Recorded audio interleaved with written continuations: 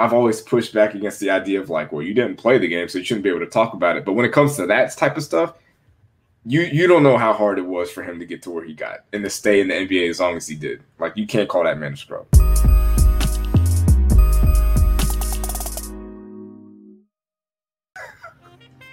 You need a couple more seconds at the end there. Need a couple more seconds. So thank you all for spending your weekend, your Tuesday morning with us here at KTSC Avenue podcast. We are a double-gated community filled with Negroes that are wild and on the loose. And blacks? I didn't know it was black people here. Wait a minute. I'd definitely be on that Grey Goose. But yeah, how's everybody doing today? I have, of course, the artist formerly known as Marcus Sniffles, as well as the fabulous Rev Run and your resident NBA analyst expert, Adolphus Savage. Woo! I completely forgot about that. I don't know why, but I literally just forgot that that's what's about to happen today. Damn. How's everybody doing today? You guys been catching up on the games this weekend? I have not actually. I have no clue what's going on. I watched up to like the third quarter of the Lakers Warriors play-in game, and I have not seen a single basketball game since then. I've spent the better part of 2.5 days in a car. So. Yeah, all the 10 o'clock games, I have not checked in on. Like Portland and Denver, I think it was.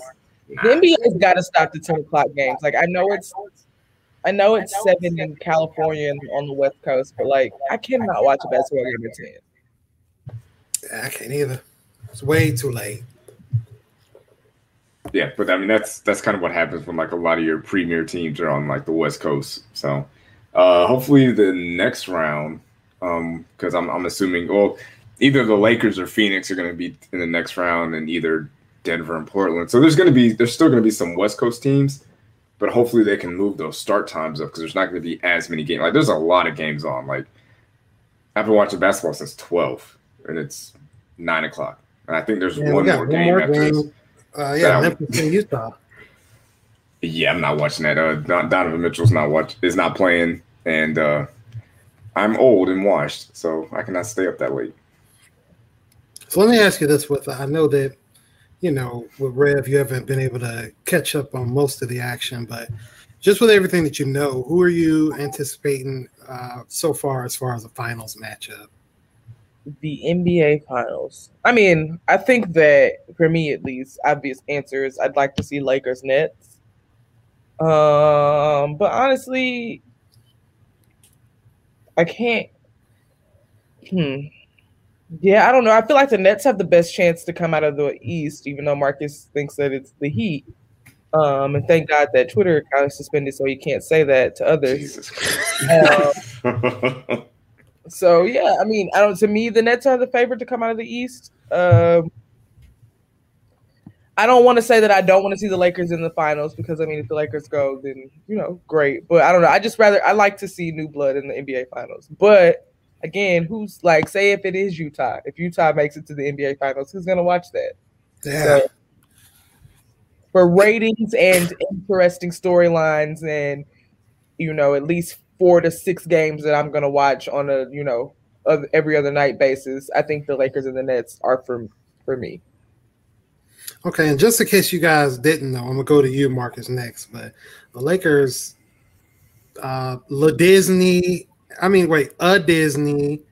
and Lil Mickey was trending on Twitter, so you already know what happened today with the Suns pulling out a miraculous victory over the Lakers. But yeah, they still have good chances. So Marcus, what are your thoughts? Who do you think is gonna make it to the finals? I know we're just not even a full slate of first round games in. We still have one and a quarter more to go. But who do you think is going to come out of the East and the West? It's hard not to pick against the Nets, even though I'm going to try my hardest to keep picking the Heat to advance, even though we lost game 1 on some bullshit. But yeah, when the Nets are cooking, the Nets are pretty hard to stop. Like, even in that first half of that first game against the Celtics, like, KD was a little bit short on a lot of his shots. James Harden wasn't really as aggressive as he normally is. But then in the third quarter, all three of them just turned it on, and you just can't stop. You can maybe slow them down, but you can't stop all three of those guys. So it's going to be hard to keep them out of the finals. The West is pretty hard, honestly. Honestly, I do not know who's going to come out of the West. I think whoever wins out of this Lakers Suns round, I think they go to the finals because the Suns are a really, really good team. Like they have Chris Paul, who's he can pretty much do it all as a point guard, and Devin Booker really showed out today too. So I would probably go with Nets in Phoenix or Lakers, one of those two teams. I'd love to see Chris Paul play in an NBA Finals because I'd love to see Chris Paul get a ring. I think if he gets a ring, then Chris Paul maybe considers, kind of making his, farewell tour a little sooner than later. So I'd love to see Chris Paul. Yeah, he just gets hurt, though. He got hurt today, and I was like, damn, Chris Paul at it again. He gets hurt in every playoff he plays in, so I'm glad he was able to come back and still be able to play well. But that's the problem with Chris Paul is he's not reliable, and it's not like it's a thing that he can control. And I don't want to say he's unreliable; he's just unlucky when it comes to injuries. Yeah, he's made of plastic spoons. I know for me, I actually believe in the East, whoever wins this Bucks Heat series is going to be the team that represents the East. And I just have a feeling it's going to be the Bucks this time. I think the Bucks. Wow. I think the Heat are a really good team. They're going to be good for a long time. They have that grinded out pace type of game. They really are in great shape. So it could be close either way, but I think it's finally going to be the Bucks' time. It's either now or never for the Bucks. In the West, it's really hard to bet against LA, the Lakers. And we've seen a bit of a chink in their armor. Anthony Davis did not play very good today. That's why they're calling him a Disney, cartoon character. People reluctantly compared him to Kwame a little bit, and other players that don't play as well, which we'll talk on later. But they said excellent screens, though, because I don't want the smoke. I'm just saying. I don't understand this whole Disney and Mickey. What are we doing here with that? Like, why are they doing that? I mean, he was outplayed by DeAndre Ayton big time. And I don't know. I think you just know how this stuff goes, man. Twitter is the land of the jokes. People have been waiting to clown these guys for a long time, and so AD, a Disney, that's kind of clever, LaMickey, pretty good matchup. So I'm kind of a little bit of a Laker hater in a sense because I'm going to reveal my new favorite team that I'm going to stick with from here on out. But I don't want. Like today, did you see the play that actually caused the fight in the game where Chris Paul is boxing LeBron out and he does just the silliest flop and he falls on the ground and he's holding his shoulder. Granted, now Chris Paul went out earlier with a shoulder injury, but he can't have his moment. LeBron the thief has to steal it. Now he falls gingerly on his shoulder and it's split in two. And he's holding it, and he's writhing in pain. He's rolling all over the floor. And I'm just like, bruh, you make it so easy for people to just not like you. I respect him as a player, but I definitely don't want to see them come out of the West. If all things were right in the world, I would have picked Denver. I really like Denver a lot. But in this case, I'm actually going to go with the Clippers because it's the same thing with them. I know they lost game 1 to the Nuggets. The great white messiah, Luka Doncic. But I feel like it's now or never. Pandemic P is going to have to step up. Kawhi seems to be in that zone. So I'm going with Milwaukee versus the Clippers for the title, with Milwaukee getting the dub. I mean, I can't dispute that, seeing as you're the new NBA expert here, so I can't really. Got all the odds. I mean, if you would have bet on that Wizards thing, probably would My goodness. We could invest in Dogecoin or something. Facts. You know what? Speaking of that, I'm not gonna sit here and cap they got lucky. They went on a real hot streak. because I remember Marcus hitting me up saying, "Hey man, you want to go ahead and buy the jersey now?" And I'm just like, "Nah, you know what? I think they can bounce back. I don't know." Like, well, that's but the they did that thing. I was really. Oh, go ahead. I'm sorry. No, that's the beauty of the play-in tournament, because without that, then we wouldn't get to see that from the Wizards. Well, that's what happened with the Grizzlies, because the Grizzlies were like the 9 seed. I think the Wizards actually finished at the 8 seed. So like without the playing game, I think the Wizards are just in without anything. But either way, like I think if Westbrook and Beal play a majority of the games, like they get in no problem. I think the Hawks just won this game. There's like 0.9 seconds left, and Trae Young just hit a shot. So anyway, I think if there's not a play-in game, I think the Wizards get in no problem. But I don't know, man. I hope they keep this playing around.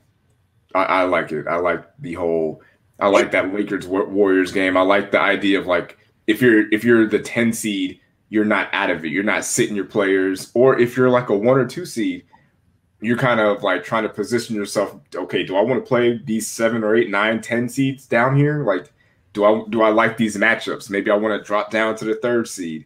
You know, like your season isn't over until you're like complete. Like you have to be pretty much done. But if you're the 10 seed, your season's not done. You're still in it. And I like I like a lot of people like the NCAA model where it's like you got one game for your season. And I like the play-in game is what that is essentially for at least one team. Yeah, that's true. I maybe I missed a portion of like the explanation. I didn't get why the Warriors played the Lakers, lost to the Lakers, and then was able to play the Grizzlies again. So if the 7 and 8 seed play each other, right, the loser or the winner gets the 7 seed.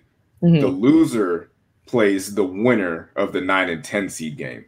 Okay, I thought that was what was going on, but I needed to be sure. Yeah. Then they lost. So whoever. Wow. Okay. Yeah. So whoever loses that 9, if you're in the 9-10 seed, if you lose that game, then you're done. But if you're in that 7-8 seed and you lose, you got one more game. Right. Okay. Cool. I mean, and to speak on that for the Warriors specifically, I did see a bit of discourse about like, oh, when LeBron does a thing, that it's lucky if Steph can carry a team to the playoffs or to the play-in.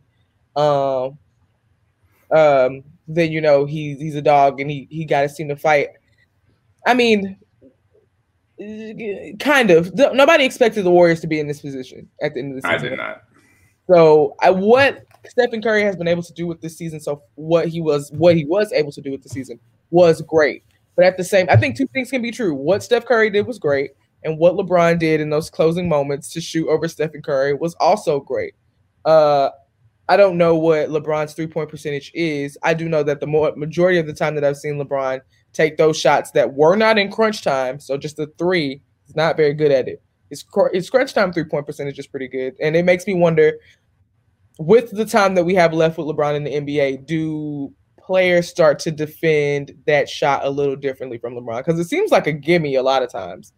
So I'm wondering, with the next, 2-3 seasons we may have with LeBron, our players going to start respecting him, from that range in crunch time? At this point, you have to. If you're not respecting LeBron's 3, then you're kind of asking to just, like, let him bury you from back there. Like, I mean, he's not Steph Curry, obviously, but he's a consistent 3-pointer at this point in his career. Like, that's what you do when you get older. You start hitting shots from further and further away from the basket, And, I mean, I thought it was impressive what the Warriors did. And honestly, if I was, like, Steve Kerr or the owner of that team, once that rookie went down, Wiseman, once he went down, I'd have shut that thing down. I'd have been like, all right, Steph, you can go ahead and plan that vacation. You got a hamstring problem.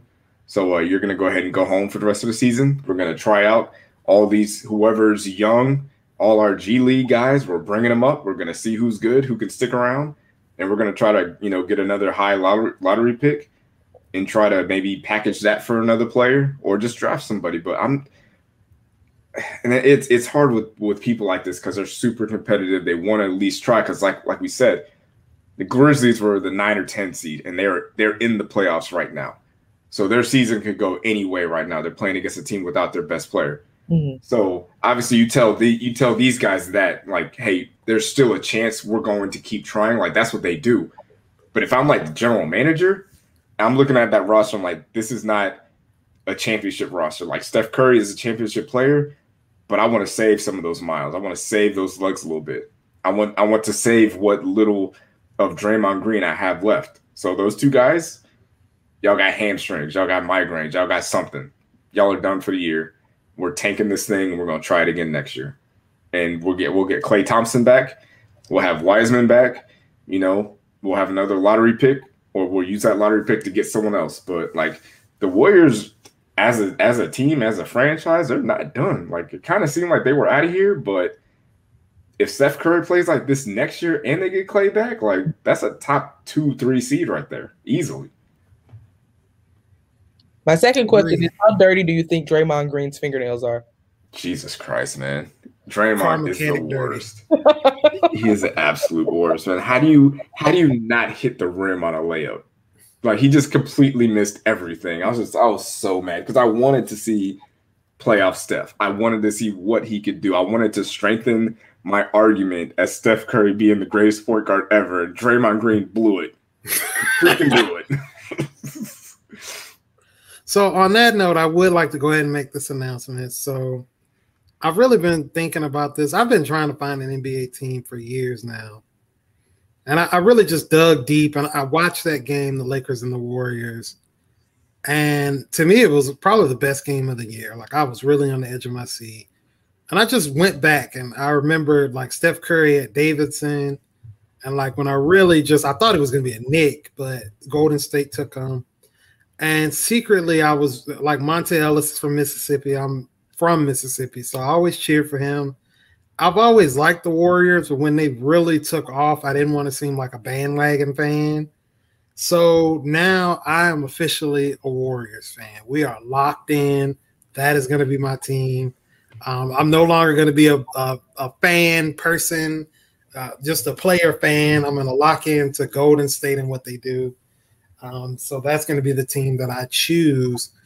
I was disappointed that they're not in. Like I was looking forward to playoff Steph, but it's good that Memphis is in because John Moran is more than likely going to be one of the future cornerstones of the NBA. It's good to see him in there. The same way with the Hawks, the same way with the Knicks. Like, I mean, I know I was actually a little mad that the Knicks actually lost, but you know, Trae Young is another cornerstone. You got Luka who won. He's a cornerstone. It's kind of good to get this next generation of guys in there. I wish Zion would get in there too because, you know, I don't get to watch Zion often, but when I do, he is a superstar. Like if he doesn't get hurt and they could get something going in New Orleans, he's a good player. I like where the NBA is going. It's definitely a treat to be able to watch LeBron. And honestly, I don't see anybody that's going to be on that level anytime soon. Like you guys were right when you talked about casually watching him in a regular game. He's bricking threes and doing all this, but believe it or not, in the crunch time, like he does have a higher game winning percentage and more game winners than Jordan and some of the greats of all time. Like it's a reason why he's some people's GOAT, why he is a GOAT. Like it's all narrative stuff. It's narrative stuff. It's like it's people like Skip Bayless who are just like LeBron isn't clutch. Like I don't know how. Like I don't understand how. There's no way you still in business. Block in Game 7 of the 2016 NBA Finals or what? 2017 NBA Finals. No, whatever the NBA Finals was, where he chased down a block. It was a chase down block in like the final seconds of the game. And they ended up coming back from 3-1. I think that might have been the 2016 NBA. Yeah, it's 2016. But like even you can go way back before that. Go back to when he was with Cleveland the first time against the Detroit Pistons in the Eastern Conference Finals, where it was just like he scored like 20 of the last 21 points by himself. And this was like back when like niggas was fouling. Like this was Detroit Pistons. You know what I'm saying? Like you come into the paint, you're gonna die type stuff. Like he scored pretty much every point down the stretch outside of a free throw. And people want to question if the guy is clutch or not. And it just, are you watching him play or not? Like, do we appreciate him or not? And it goes back to what all these fake people said after Kobe Bryant passed. It was like, you know what? You know, we got to respect our legends while they're here. Let's just enjoy the game. Let's just appreciate them. Let's not do this Kobe versus Jordan, Kobe versus LeBron, KD versus LeBron, Steph versus whoever, Let's not do that. Let's just appreciate greatness. And then like a week later, it was Kobe wouldn't do that. Kobe ain't out here flopping like that. You know, LeBron wouldn't do that. He's better than Kobe. It's ridiculous. It's ridiculous. Same thing happened when, Chadwick Boseman passed. And it was like, oh, we're going to be nice to people. We don't know what people are going through. And then Shorty called Issa Rae ugly like 2 days ago. And it's like, oh my God, I was going to bring that up. Issa Rae didn't even do nothing. Issa Rae was at home, probably reading the script. And Shorty was like, who's Issa Rae? You know who's not attractive? That girl is actually on my timeline, and I'm not gonna lie, I've considered just blocking her because she's been on a rampage for the past 2 weeks trying to get her YouTube views up, like just talking noise about everything. She came on the timeline and she was like, yeah, if men wear masks because of the pandemic, they're gay, and just stirring the pot. She was talking about like a woman's place is in the kitchen. You need to let a man be a man, blah, blah. I agree with that. And then here's oh God, that's why you were suspended. But shout out to Shaka. And the views of the artist formerly known as Marcus Sniffles, do not correlate with the KTSC Avenue podcast. Just a quick disclaimer: we love our women. Shout out to all the beautiful Black queens. But first of all, Issa Rae is one of the most beautiful women in the world. Like, she is fine, like just fine. Her skin is flawless. She has a beautiful smile, and you get this girl that's just a troll. And I get it, like to me, you do have to have tough skin, but some stuff is unwarranted. Like, why would you go out of your way to say someone's unattractive? Just go on about your business. Like, you and your life are so small and insignificant to this person, but you go out of your way. And then I seen where because Issa Rae attacked her back, and then every post where people were attacking her, oh, see what else I have to say on my YouTube, see what else I have to say on my YouTube, see what else I have to say on my YouTube, and just battling people all day trying to get those YouTube views up.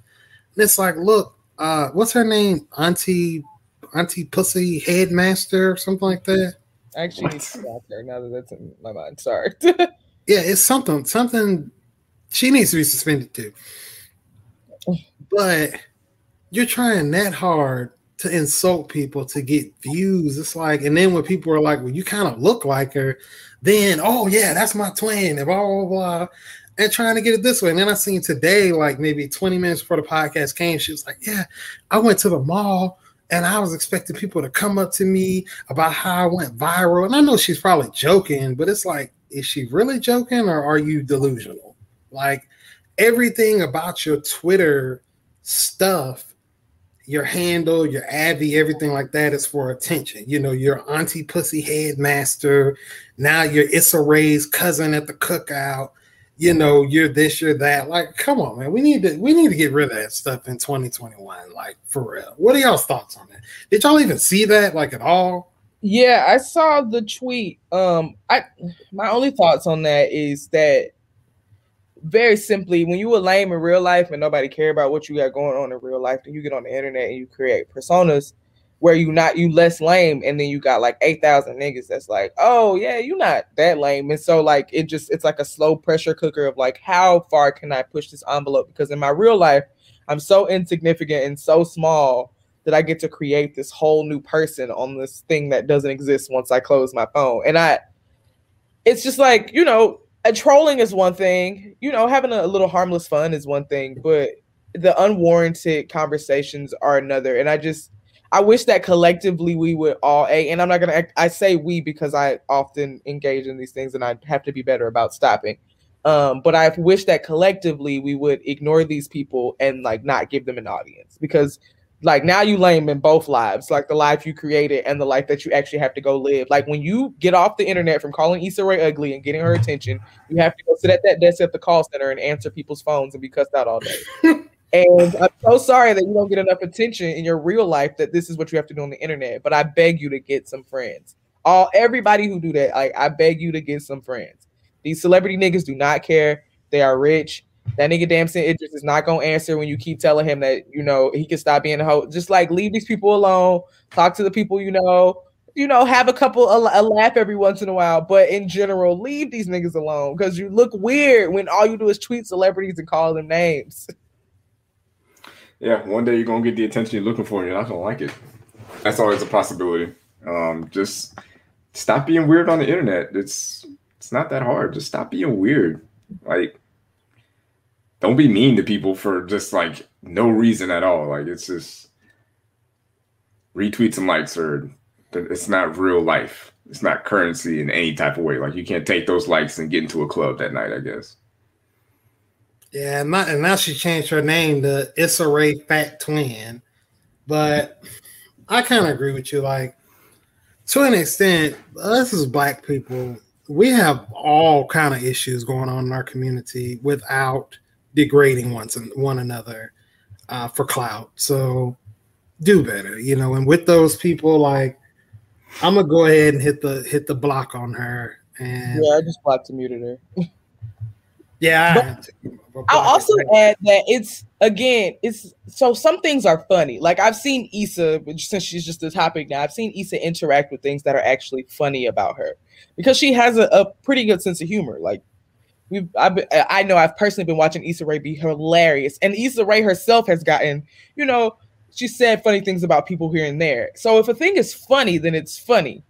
But there's not that thin of a line between funny and just rude. Like, you logging into Twitter and calling a person ugly for no reason at all. Nobody solicited this opinion. You just decided to call her ugly. That's rude.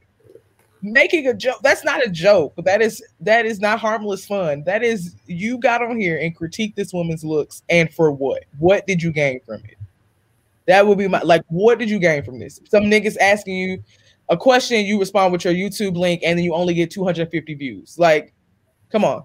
What are we doing? It's kids that open Legos for a living. They get more than 250 views. Do that instead. It's definitely not worth it. So we as people, we do need to do a better job at, protecting ourselves and, watching out for our brand and different things like that. So I kind of wanted to kind of go forward with the next subject that I will say we will do, which would be, well, actually, Marcus had an opinion on recasting T'Challa, and I was kind of interested to see what exactly did you want to speak on about that. So, what are your thoughts on T'Challa, the Black Panther? I just saw a conversation. This was a while ago when I was back on Twitter. I saw like a conversation going on about people are saying that it is sexist to recast T'Challa because we don't want to see Shuri be Black Panther. Like, we don't want to see her carry the mantle from T'Challa. And that's, I know I'm pretty big on the whole of recasting T'Challa and letting someone else play that role. And it's not because like I don't want Shuri to be the Black Panther, because like I've done a little bit of research. Not research, but I know some of the things that happen with the Black Panther. Like, I know that other people can be Black Panther. Like, obviously, Black Panther's dad was a Black Panther before. T'Challa was a Black Panther. And I know that Shuri in the future becomes Black Panther.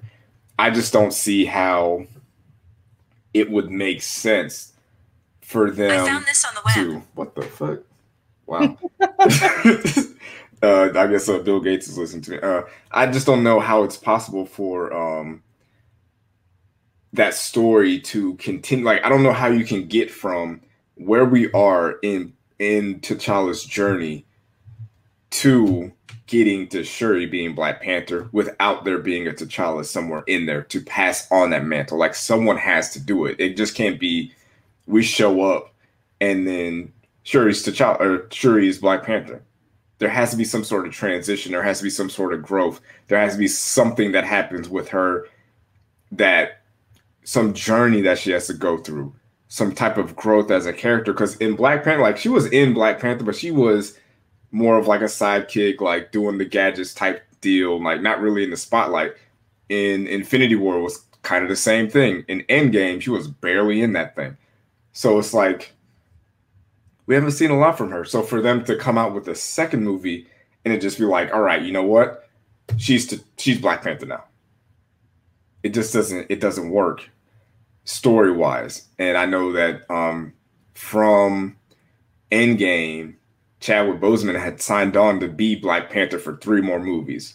So that's Black Panther 2, probably another Avengers team up type movie, and then probably shows up in, maybe Fantastic Four or X-Men or something down the line. So they had a story. They had an idea of what they wanted to do.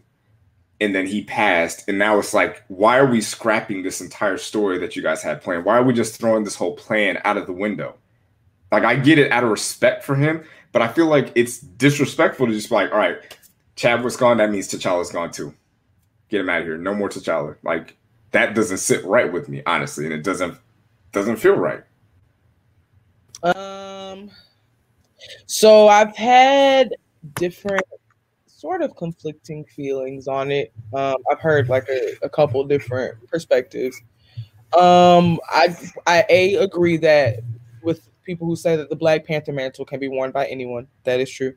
I think the biggest reason I should say that I am, or I don't know where I am on the issue, but why I would say recast T'Challa is like you said, I feel like T'Challa had a story arc to complete.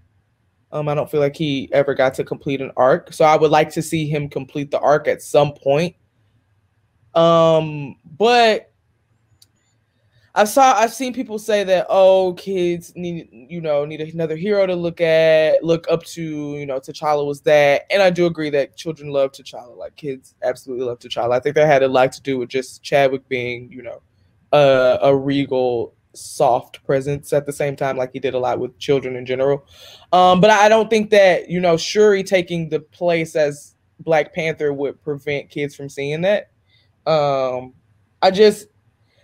I don't know if I want T'Challa recast it right away. So I think that Ryan Coogler is capable of writing Black Panther 2 in a way that allows us to ease in between who has the Black Panther mantle and kind of hopefully make that cohesive. And maybe in like, I don't know, 5-10 years, the same way they do Batman, a Batman dies or a Batman just decides, I don't want to be Batman anymore. The actor that plays them, I don't want to be Batman anymore. They just reboot the series with another Batman. I hope that one day we can get T'Challa in another form. But I can't agree with people who say like we don't need T'Challa for the Black Panther mantle to continue, or for children to have someone to look up to, because Black Panther, the movie, opened them up to a ton of different role models, minus W'Kabi. No child should look up to W'Kabi, not right now at least.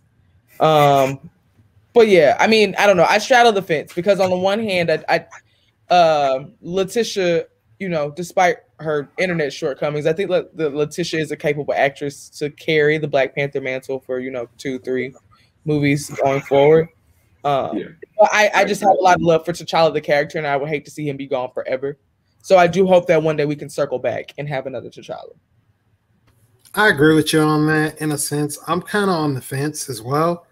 When it first happened, when Chadwick first passed away, and we first had brought this up on the podcast, my emotions were, I was kind of speaking off of emotions, but the more and more I speak and think about it, the movie came out in 2018, the original. Chadwick passed away in 2020. And I mean, when did Endgame come out, in 19? Okay, so and then Black Panther 2 is supposed to be in 2022, or is it 2023? 2022. Me too, yeah. I think that'll be 3 years since seeing him. I could see if they did a film where they were doing other missions, kind of like how we seen the damn, I'm about to mess their name up. But how we seen the Malaj, or what is it? Dora Milaje. The Dora Milaje. How we kind of seen them in Cap and Winter Soldier. Like if you do stuff like that with Shuri, and maybe have something else going on, and then maybe in 3 you recast T'Challa, I could deal with that. Maybe if you're looking at 3 coming out in 2024 or 2025. it would be kind of soon, but I don't think that you can not explain his arc and not tie in Storm and do the things that have to be done. And I mean, I don't know what Chadwick's wishes would have been. I don't know him personally, but I just feel like if I was in that position, I would kind of want the show to still go on, because I'll be honest with y'all, like I have a lot of friends, like different races, ages, all kind of stuff. And to see the little black kids, the little black boys finally having a hero to look up to. And I understand that, it's just superheroes. It's not real. And you should look up to your parents and other positive people in your neighborhood. But Black Panther meant a lot to them. I know personally an Asian boy who you couldn't tell him he wasn't the Black Panther. I know Indian kids that dressed up as the Black Panther. I know Spanish kids that wanted to be the Black Panther. Like the fact that you had a hero, and not to mention Shuri too, because there was a lot of girls that would dress up as Adora Milaje and would dress up as Shuri. So that whole movie just meant so much, and it's bigger than Chadwick. It's bigger than Ryan Coogler. It means a lot to the culture, and I just kind of feel like he would probably want the show to go on. Like find a quality actor, even if you have to delay it another year, do so, or even 2. But I do feel like we need to complete this arc, and we should let the story be told. And I don't think fans, and more importantly, I don't think Black people are going to be like against it. You know how like every few years, whenever they announce a new Batman or new James Bond, everybody's always negative. It's always like, well, why do you think Daniel Craig would be a good James Bond? He's trash. And then you see the first movie, and it's like, oh, he's good at this. You see Ben Affleck is cast as Batman. It's like, oh, he's trash. He's not going to be good, and he's actually good at it. Same thing with the Twilight dude. Oh, he's going to be trash at Batman, and I'm pretty sure he'll be fine in his Batman movie. But like, if they come out and they're just like, hey, you know what? We've recast T'Challa. It's going to be John David Washington. Black people aren't going to be like, oh my God, this movie's going to be trash. I don't like him as an actor, blah, blah, blah. If anything, we are going to support this movie even more because we want it to be successful, because we want these movies to keep getting made. You know what I'm saying? Like, we're not going to trash, and even if it's someone else, even if it's just some unknown actor. I feel like as a community, Black people are going to be like, hey, you know what? We're not going to let this movie flop. We're going to support this movie. We're going to support this actor. We're going to support all the actors. And we're going to make sure this movie is just as successful as the first one. And again, I am not against Shuri being Black Panther, because like at the end of the day, that's where the story goes. The story ends. No, it doesn't end, but part of the arc of the Wakandans is Shuri being the Black Panther. So at some point, it has to get passed on to her. But I trust Coogler. I trust Feige. I trust the MCU. I trust all them people in that building to make a capable Black Panther 2, even if they don't recast T'Challa. I just think that whatever they had planned before Chadwick died, that vision needs to be continued, because they plan stuff years in advance. Like, they have an idea of where they want to take this character, where they wanted to take him, what they wanted to do, and what was going to happen next. I just don't think there was any reason for them to just be like, you know what, we're just going to scrap all this, and there's a possibility of the entire universe maybe falling apart and not being as strong as it could have been. Yeah. Like I said, I really wish that we would have been able to see a complete T'Challa arc, or maybe even just a more complete T'Challa arc in Black Panther, the first Black Panther, and maybe we did. I don't know. I've said this so many times. I have a little bit, in hindsight, I love the movie, but in hindsight, I have a little bit of an issue with how more of the focus was put on Killmonger, and he was treated as the main character, whereas T'Challa and T'Challa's issues and T'Challa's growth were kind of, a B story in a movie that is about him. So I do wish that we would have seen a little bit more of T'Challa's arc. I think if we would have got something that felt like a loop that was maybe starting a second loop, I think we would have been a little bit more at peace with Black Panther 2. But because we didn't do that, and we've only really had T'Challa as a character, standalone character once. And the other time we've seen him, he was part of the ensemble in Civil War. He was part of the ensemble in Infinity War for a little while. Very small part of the ensemble in Endgame.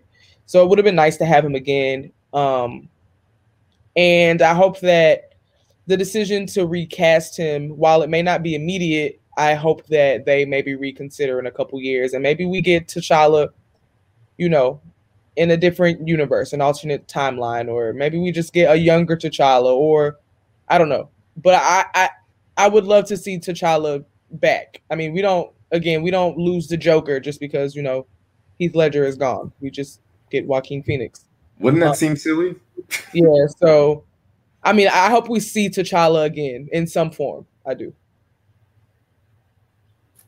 Agree with you on that. I think that we deserve to see T'Challa again, just at some point. And as far as with the Shuri character, like, I think with her ultimately getting the mantle, it would be good. But I don't think that she was featured enough at all. So it would seem just a bit odd if she. I mean, we know the circumstances in real life, but like, you're right. Michael B. Jordan's character Killmonger was the A story. Her story would be like the C or D story. Like, to be honest with you, like, she just wasn't really featured. I don't know much about her at all. And then to just all of a sudden put the movie and make it all about her, it may be a bit too much of a change. I think she's capable of it. I would love it if she was, but I would always feel like, well, dang, I wonder what could have happened or what would have happened. I know I heard that Heath Ledger's character was supposed to be in Dark Knight Rises. He was supposed to be one of the people that escapes from the prison. It would have been a small portion, but of course they had to nix the idea. But it's unfortunate the way things that happen. I know I'm glad that the bring back Killmonger as the Black Panther talk kind of died, because that didn't make any sense. But I mean, I would have been fine. I would have been fine if they would have recasted Joker in the third Batman movie to kind of close the loop and kind of like end the story the way they wanted to. Like, if it's going to be a small bit part, cast somebody for the role. People aren't going to boycott a movie because you recast a role and someone passed away. It's not. I don't think that's. And I'm not like a movie historian, but I don't think that's a thing that happens where if someone passes away, like if it's something that you created, like wrote, directed, like it's your art, and then you die, like I get them being like, hey, we're just not going to touch this because this is his or her. Like we're not recasting Issa on Insecure. You know what I'm saying? Like, she doesn't get recast because that's her character. She created that. She wrote that. Like, that is her. So you can't recast Issa as anybody else. But like, Joker belongs to DC. A lot of people have played Joker in the past, and plenty of people will play Joker in the future. And it's the same thing with Spider-Man. It's the same thing with T'Challa, Black Panther. Same thing with Joker. Same thing with 20 years from now. The Crow as well. Someone else is going to play someone else is going to play Iron Man if they decide to do this again. Someone else is going to play Captain America again. Someone else is going to play Batman again. All these characters get recycled. So why waste? I don't want to say waste time, but why even go through all of that? And that point is perfect, because it reminded me of the movie The Crow, which I know is a way much lesser movie. Bruce Lee's son died while the film was filming. They replaced him. They still shot another film. They didn't think twice about it. Even Fast and the Furious, Paul Walker passed away. He was definitely the main character. If he wasn't the 1A, he was the 1B. They got his brother to play, the last little bit, and then they just wrote him off and kept it moving. Like, if you got a good franchise, unfortunately, people are going to pass away. People are going to get old as well and not be physically able to do some of these roles. And the show must go on. I'm going to be really interested to see how they pull this off and do it. I would imagine in Black Panther 2, and this is just like early bet, they explain T'Challa's absence in some way, and the way they explain it will help us determine how they see T'Challa as a character going forward. If they explain it as a funeral early in the film, then they probably, will nix the idea of another T'Challa. If they explain it as a complication from the blip, or because I think they've been exploring the blip a lot, and it would be nice to. Somebody mentioned on Tumblr, I think, that there are not enough lasting complications from the blip, like. Which I won't get into because that'll create a tangent. But if they explain it away as something from a complication from the blip, or just that T'Challa left and he's gone for a little while, it depends on how they explain it to see the trajectory of T'Challa. But however they explain it, I hope that they would follow it up with a good backstory for Shuri. We know more about Shuri. We learn more about her gadgets. Is Shuri... in the comics, Ramonda is not T'Challa's birth mother. She's Shuri's birth mother, though. I don't know if they get into that, but there needs to be some type of backstory for Shuri. Shuri going through grief. Shuri has to start another arc, because I won't say it's going to be tough to endure people to Shuri, but I do think it'll be a little bit difficult for people to see Shuri as the Black Panther right away. So I think they'll need to spend some time exploring her and her grief and just how she gets to the journey of Black Panther. So that by the end of the film, we're like, okay, Shuri's our new Black Panther. Let's get ready for Black Panther 3, 4, blah, blah, blah, blah, blah. Disney Plus is right there. You can do a quick little 5 to 6 episodes. Hey, what was going on during the blip or whatever? Or what happened? Do a little prequel before Black Panther 2 so we can kind of dive in to her as a character, and really understand like what she's been going through, what she's going through. So because people that have Disney Plus are the type of people that go see Marvel movies the day it comes out. So if they put out a short little 4-episode, this is about Shuri for Black Panther, people are going to watch it. Everybody's going to watch it, and then they'll go see Black Panther 2. So it's almost like a little prequel, a little something to get you ready. So when you show up to the theater, you understand, why she's the way she is, why she's doing the things that she's doing, why T'Challa maybe is there or not there, whatever they're doing. You have a little bit more of an understanding. So I think that's what Disney Plus should be used for. I don't think there's going to be difficulty. I want to make that clear. I don't think, and not that you confuse me, but for other people listening, I don't think there will be difficulty endearing an audience to Shuri. People love Shuri. Shuri has great one-liners. She's hilarious. We know that Shuri is smart. She's possibly smarter than Bruce Banner. They kind of toyed with that a little bit. And Infinity War, like, we love Shuri. I think the work will come in seeing Shuri as a capable warrior. And not because she's a woman or not because she's young, but just because we haven't seen Shuri fight. She's a computer person. Right. It'll take a little while to see Shuri as a warrior. And I think we need that journey, whether it be in a little prequel series or whether it be in the film. I need to see Shuri in combat, because every other time I've seen Shuri in combat, she's kind of had the aid of her tech. And maybe that's part of her Black Panther backstory. We don't know. But I'd love to see something that kind of like, oh, Shuri's a warrior. Well, even to that point, it would make more sense for someone in the Dora Milaje to be like, you know what, I'm going to do this. Because you've seen what they can do. You know that they're about that action. Someone steps to them, it's a wrap.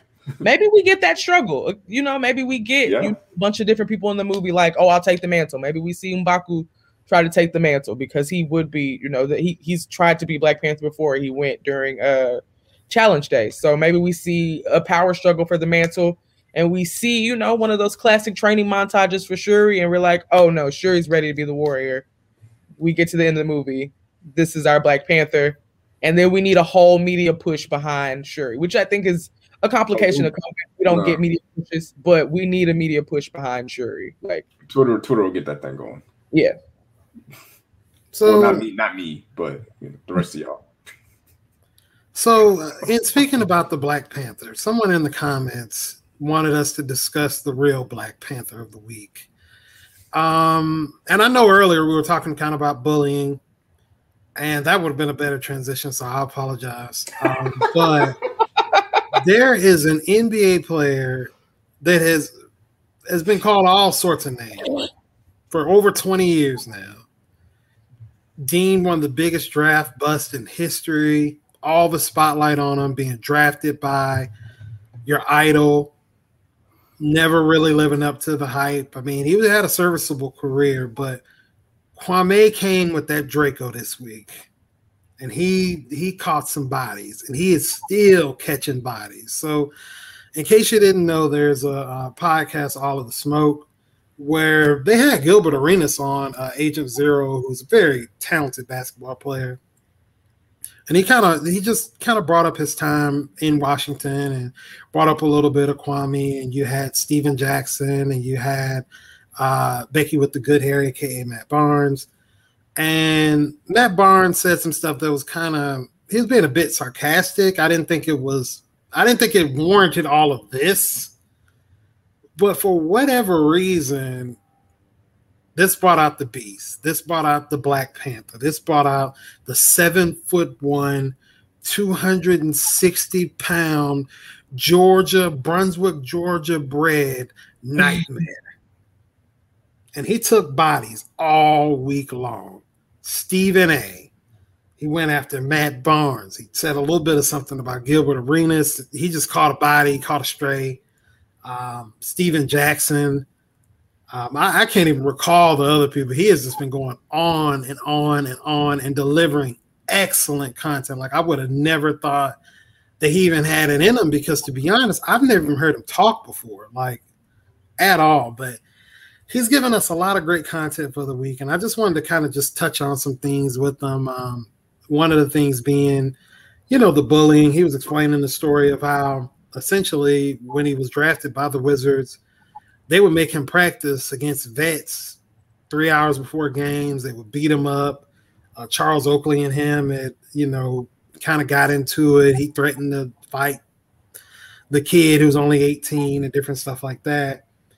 And when I really think about it, some things, they kind of touch close to home in a sense, because he was saying, if a normal person had went through what he goes through, I mean, think about it. You're 18 years old, and you're 28 years old, and now you're 38 years old, and you're a millionaire. You were earned over $65 million.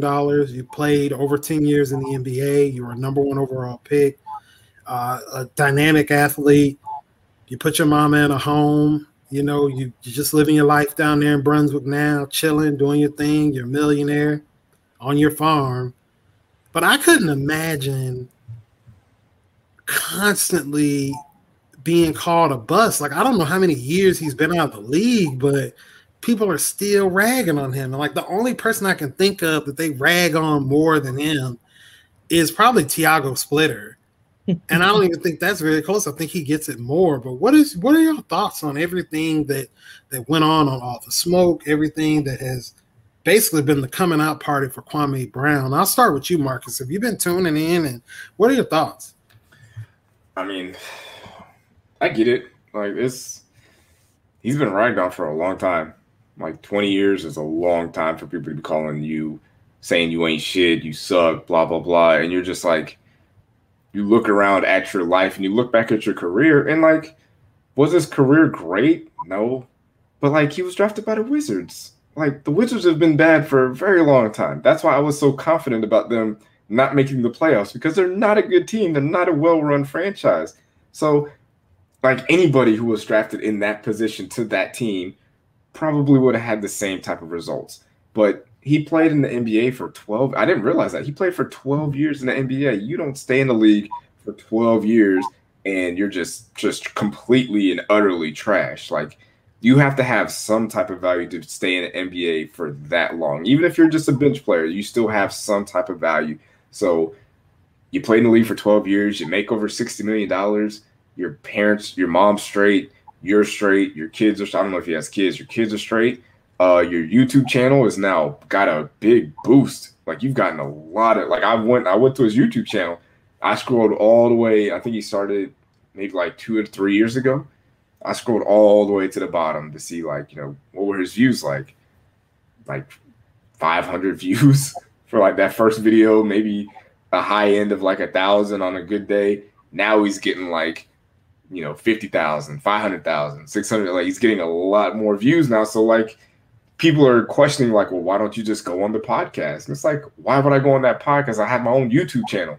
I'm not going to go there and make them money. I'm going to make myself some money on YouTube because my YouTube channel has been trash lately. And now it's popping. So now I'm just going to give you guys my opinion on every and anything. And you can't cancel him because he don't work for nobody. What you going to do? Kick him off of YouTube? Like, whatever. He can say whatever he wants.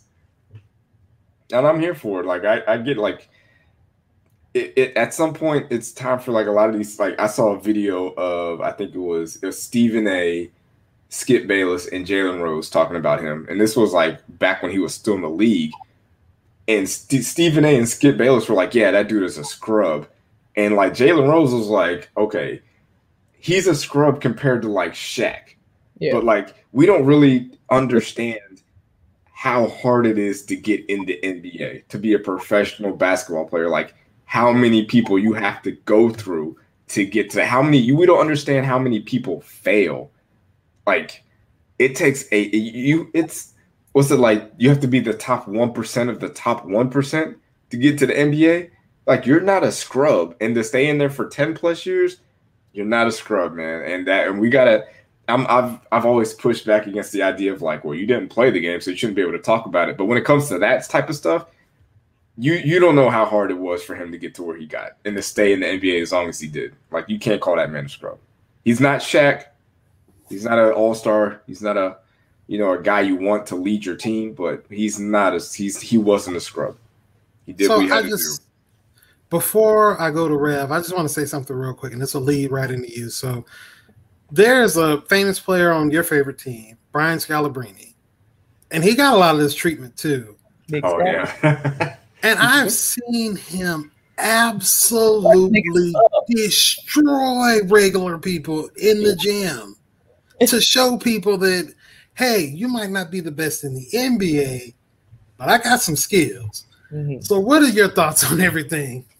Yeah, I mean, it does suck for people who may not know Kwame Brown or like know the jokes. There's always we took Kwame Brown to the playoffs or whatever. I mean, it may seem random to some people, but like you said, 20 years of constant random niggas that work at like Wells Fargo as a bank teller telling you that you were an awful player and you're not good and you aren't worth anything. Like, it's like when you getting roasted in a circle and it's like you've been taking a good roasting for a strong 5 minutes, but then the nigga on the left laugh a little too hard and it's like, don't make me get on you.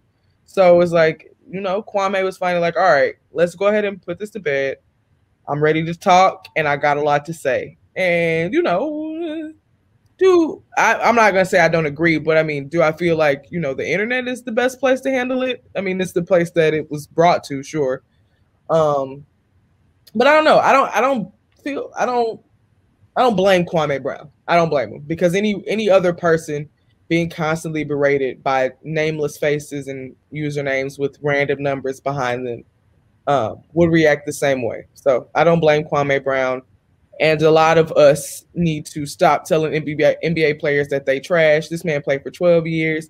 If he ever saw you in a pickup game, it's over for you. I don't care if he hasn't touched a basketball since the day he walked away from the NBA. It's over for you.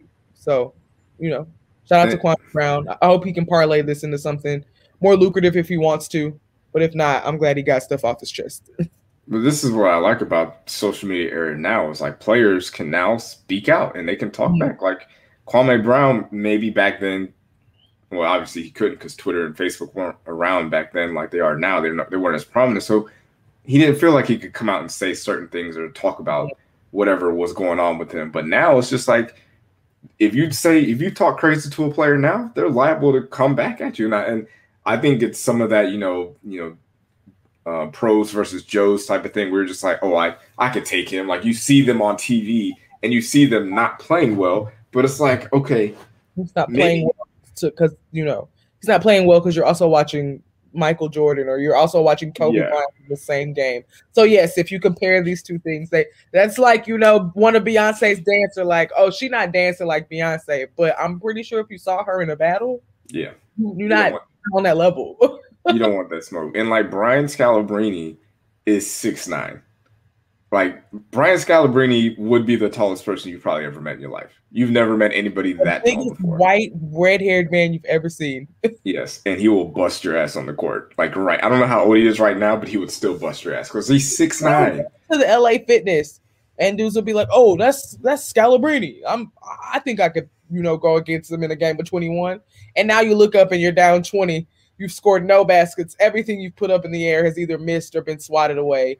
And Brian Scalabrine is about to put that last point on your head, and you're realizing, oh snap, this nigga that played me is good. This was a mistake, and we've seen that video where, like, I think it was actually Bow Wow challenged Kobe Bryant to a one-on-one game, and I'm like, Kobe Bryant is 6'6", Bow Wow's like 5'4". Like, what are you thinking, bro? Like, he's like, no man, I can take you. Like, no, but that is what an average person would look like against an NBA player. Yes. You're not beating these guys. You're not beating the women. Because if you were, you know where you'd be? In the NBA. You're not beating pro. You wouldn't have to prove to us on the internet. You would be getting paid an NBA salary.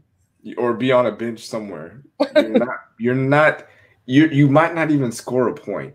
Like, dead ass. Like, Brian Scalabrine is locking your ass up and you're not scoring a point. How do you score against someone that's 6'9"? You're not scoring a point. You're not catching a rebound. Your assist, your pass is getting broken up, so no assist for you.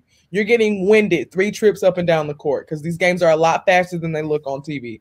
Like, you just don't play in the NBA, and we all have our strengths, and that's not one of yours. Mm-hmm. So I need you to leave Seth Curry alone. I need you to stop tweeting Quinn Cook. Like, all these dudes you don't see play that often, like, I need you to stop tweeting WNBA players because they also will give you a cool 15 and 10 seconds. Like, I need y'all to leave people alone. Like, tweet the other nigga that work at Target. Maybe you can bag groceries for him, but you're not beating these WNBA and these NBA players. Tweet the guys that you work with, not these people. Like Breanna Stewart for my Seattle, not Sonics. What team is it? Seattle. Damn, I never forgot the name of the team. Seattle Storm. The Seattle Storm. She will bust your ass. I've watched her play. She's very skilled, and she will bust your ass. She's huge. Have you seen Breanna Stewart? Yes. She's huge. She will bust your ass in the post. You will do nothing. Nothing. So actually, interesting story. I had a guy that played at NCA&T or whatever. That's like kind of near where I'm at, like in the area. He was just at our local gym, and he freaking slaughtered us. I've played basketball against South Breeze before. I'm a very physical player to be. Well, I guess I'm not short, but I'm short to be a forward.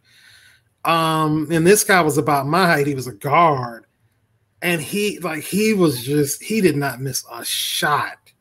He was on fire. Like he just could do no wrong. Like I had to foul him just to finally get him to like slow down. Like he was so fast. And it wasn't even, I think he knew he could dunk on us at will, but it was just, okay, first of all, I didn't lose. I was winded and I was out of shape, but I've challenged you plenty of times in plenty of places, whether we meet up in Florida, Atlanta, wherever you live now, whenever you want to smoke, just call it out. But back to my story. This dude was what are they, like FCS or something? I know they're like an HBCU, but they're not D1. And he, in a game of 21, he cooked us all. Like fried bacon, eggs, toast with extra butter. He was cooking us.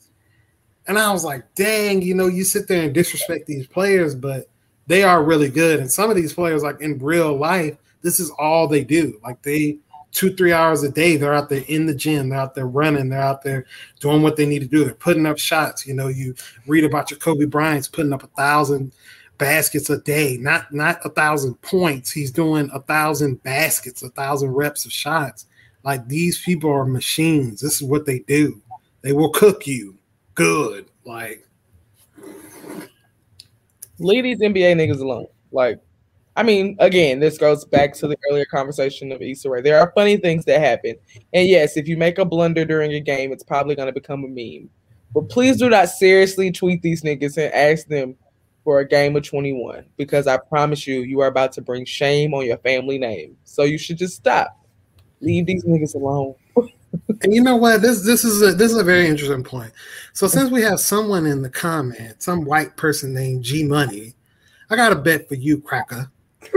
How about this? You meet me in Atlanta. We'll play a one-on-one game to 21. Now, you know what? We'll get 11 because I know you've gotten older. I've gotten older. The winner has to wear a Tebow jersey. They have to purchase it and wear a Tebow jersey for Tebow Mania. And they're going to change their profile picture for a full year. How about that? Since you're so good at basketball with your 5'7" ass, why don't you take that bet? I would like to quickly retract the statement. I said leave these NBA niggas alone. Leave these professional athletes alone. But you can absolutely tweet Tim Tebow and tell him that he is not a good tight end. If you want to do that, I am making a concession and telling Tim Tebow to stop. Well, yeah, you better get your tweets in on Tebow while you can, because he's not going to make the team. He will be gone at the end of the preseason. I don't know what's in Tim Tebow's head, but that's like me waking up and being like, gymnastics. I want to do that. Facts. Like, I just want to try it. Just like they really. Someone said that they're treating Tim Tebow like a Make-A-Wish kid. Like he just out here doing whatever he wants to do. Like, oh, I want to try to be a quarterback. Oh, I want to try to play baseball. Oh, I want to be a commentator. Now I want to play tight end. Like, what else do you want to do, Timothy? You want to do something? You want to be on The Bachelor? Because I feel like that's right around the corner. Might be a better fit for Tim Tebow, honestly. Because tight end ain't it. Like, I'm looking at all the tight ends and I'm like, there's Travis Kelce, there's Rob Gronkowski, like these huge specimen of men. And then there's Timothy Tebow. I'm not even looking at like the high end tight ends. I'm looking at the people on the Jaguars trying to make the team. Like if you're on defense and you're trying to make the team and you see that guy lined up against you and he just, got a chance because he knows the coach and you had to bust your ass at that position to get here. Oh, I'm trying to bust his ass in public. I'm trying to destroy him. I'm about to scramble my egg. Preseason games. I'm telling you, watch these preseason games. Watch how the opposition treats Tim Tebow. They're going to go extra hard on this man. They are going to try to destroy his life. Because you think you can just come down in the trenches? Like, because that's what the tight end is. The tight end is in the trenches. You got to block people. You got to block those DNs and linebackers. You think you could take almost, 5 to 10 years off of professional football? And you think you can just show up and block me? I'm going to blow you up. I'm going to embarrass you so bad that they take you out of the game because you are that bad. He is not making this team. He's not going to make it. He's going to make this team. He's not going to make the team. I told you in the group chat why he's making the team. He needs 3 games to collect that pension check for life. He's going to make the team. He's going to get those 3 games. Then he'll be, a healthy scratch every week. It's going to happen. With Tebow, he's about 6'2.5", maybe 6'3".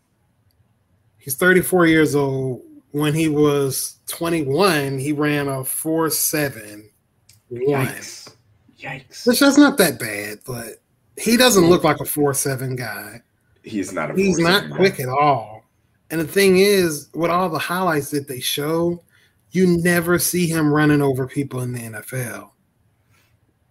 And that's what I not tweeted. That's what I texted in the group chat. Like, I was like, people are acting like he's the level of athlete of a Peyton Hillis. Like, Peyton Hillis was a 4.5 guy. He was strong as an ox. He was a little bit heavier than what Tebow is. He had played the position of H-back and running back for years. I mean, now he didn't run over people for long, but that's what people act like Tebow is. Like he's Mike Allstott with hands or something like that. He's not that. He's not a matchup nightmare. He's not even tall enough to play the position. When it comes to blocking me, I've played on the line before at one point. It is about effort. It's about being nasty. He may have that in him, but I doubt it. You're 33 years old, 34. He's our age. He's my age, It's been a while since he got hit. The last time I played football, I stepped in a hole And I honestly think I tore my ACL. Like my knee never was the same again. I tried to play with the neighborhood kids. I hurt my back. Like, I came home. I think I tore a quad. Like I was hurt. My groin was hurt. I probably damn near tore it off the bone. Like I understand I've never been the athlete that Tebow is. And I understand he prepares and stuff like that. But when you're in your 30s, it's a different beast. Like, if I walk up the stairs too many times, I need to get an ice pack, And he hasn't played in the NFL for like 10 years. He hasn't been out there. He hasn't been getting the reps. Hit and just be like, no, I don't want to do this no more. It's only what it's going to be like. One tackle for him to be like, never mind. Like, who was that player again? What was his name? It was Vernon Davis's little brother.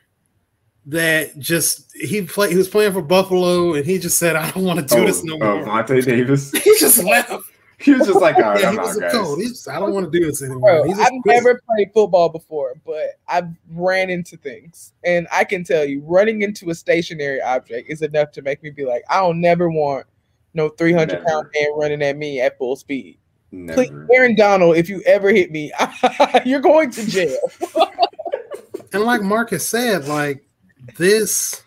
People are going to have an extra chip on their shoulder. Like, I forgot the player from the Steelers that was like, I can't wait to play the Jaguars just because of this. They're going to have a chip on their shoulder. Like, if he's in the game, they're going to want to knock him out.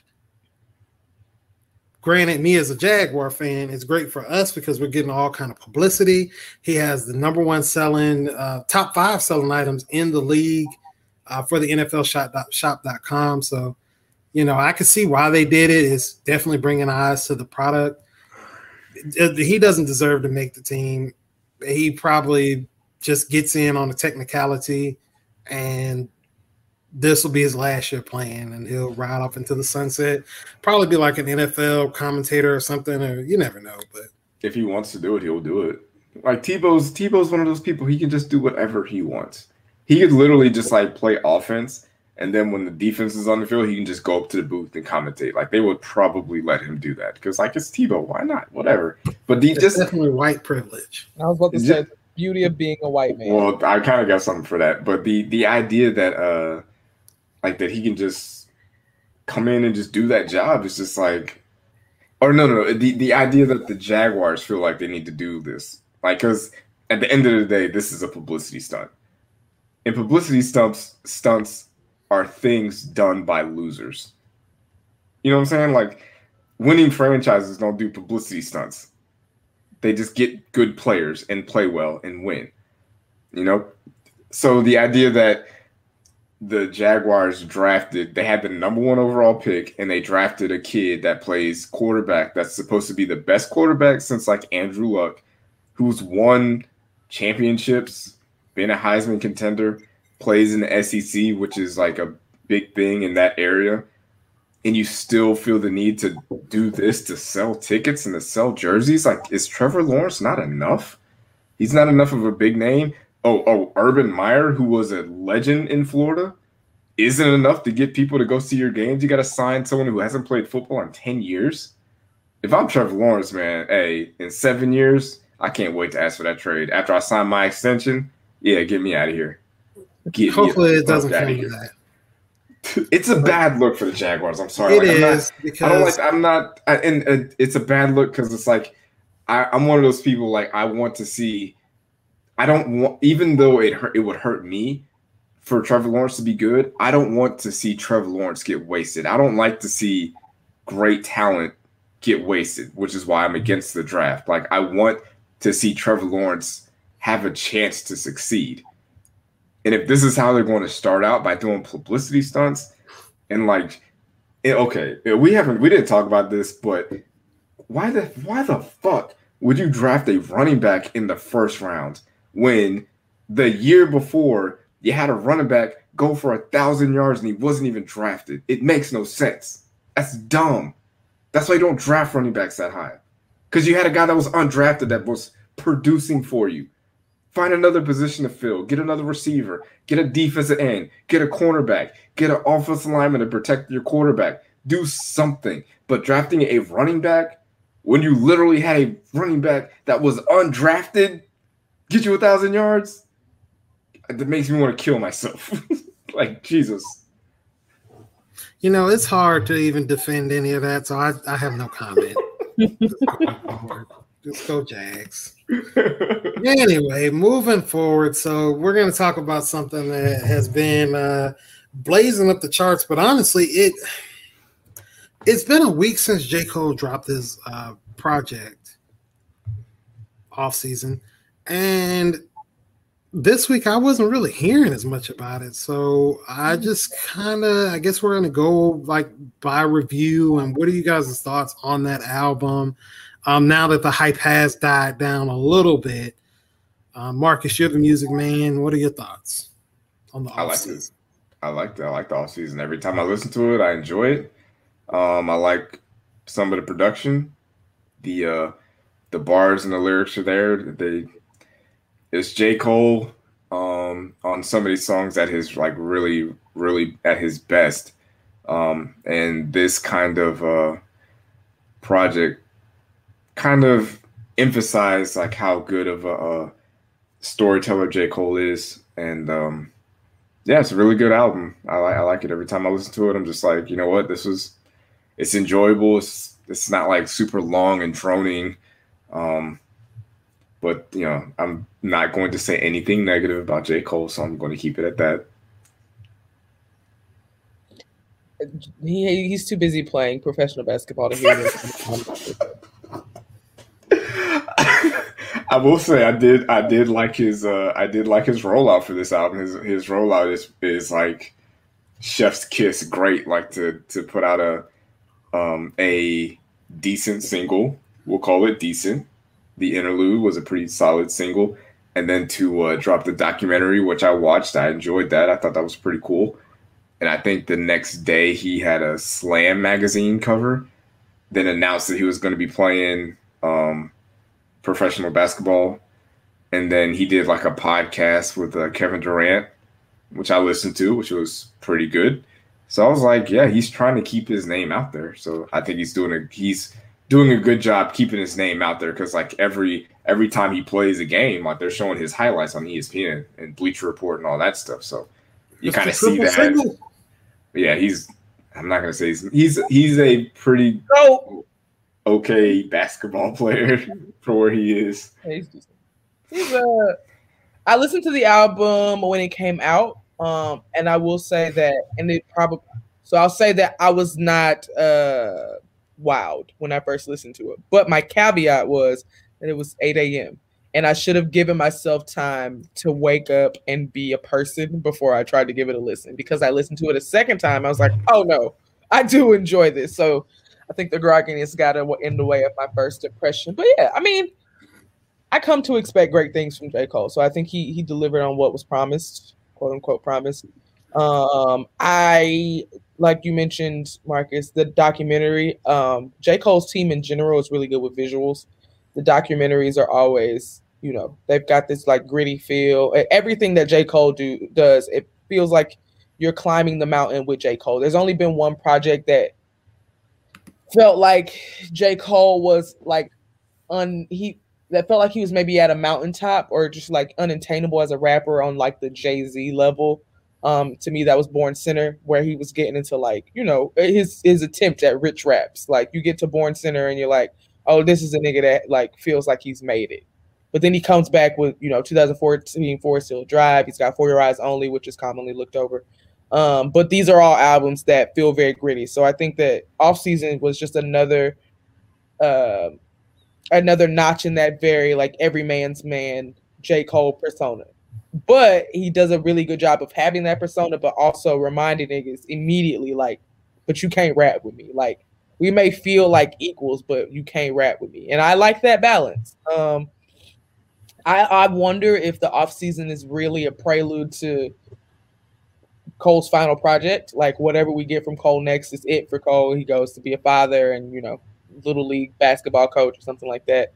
I wonder what's next. I can't currently imagine a landscape without J. Cole, especially a landscape right now that's still waiting on a Drake album that was promised. January. We're still February, I think. Almost June. We're still waiting on the Drake album. We don't know what's going on with Kendrick. All we know is he's being a family man right now. So I don't know.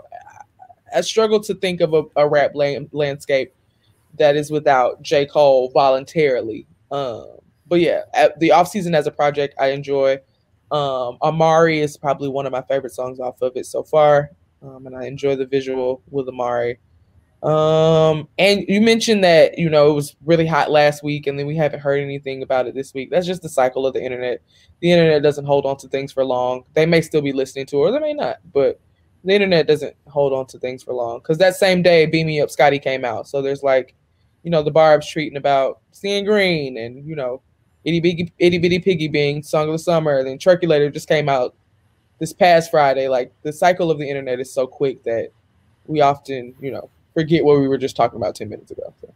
Well, I think that's kind of what's been one of the, I guess, the few positives of me not being on Twitter anymore is being able to listen to this album without any type of I don't want to say expectations, but I don't see the things that people are already saying about the album before I get a chance to listen to it.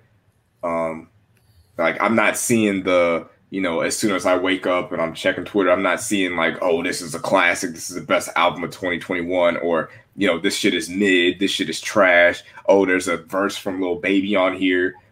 Is that Cameron on here? I didn't get any of that. I just got to go into the album blind without any type of anything, any type of information. And the first time I listened to it, the first voice you hear on there is Cameron. I'm like, oh, whoa, what? What are we doing here? I was very surprised by that. And then you get Lil Jon at the end, and I was like, what the fuck is happening right now? You don't get that feeling if you're listening to the album while on Twitter because you're getting spoilers. It's like you're going into the movie theater to see Endgame, and people have already seen it and they're tweeting about it and oh, Iron Man dies at the end of this? Oh, okay. I'm going to sit here for another 2.5 hours knowing that? All right. That 21 Savage verse, that came out of nowhere for me. The little Baby verse came out of nowhere for me. And I like what artists are doing with how when the album first comes out, they don't list the features on there.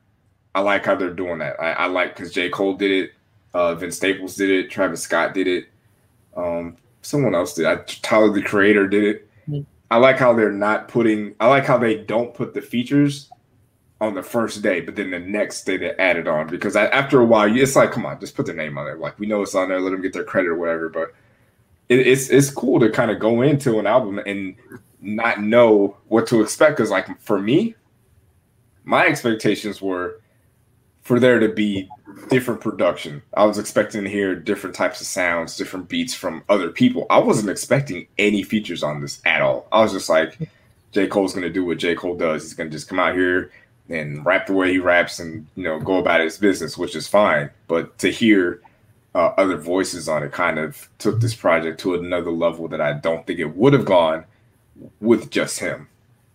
I do wonder and this is not anything about the quality of the work. It's just a question that I would like to ask J. Cole. So what the thought was around the only 2 features on the album, rap features at least. Of course, like you said, we hear Cameron, we hear Lil Jon.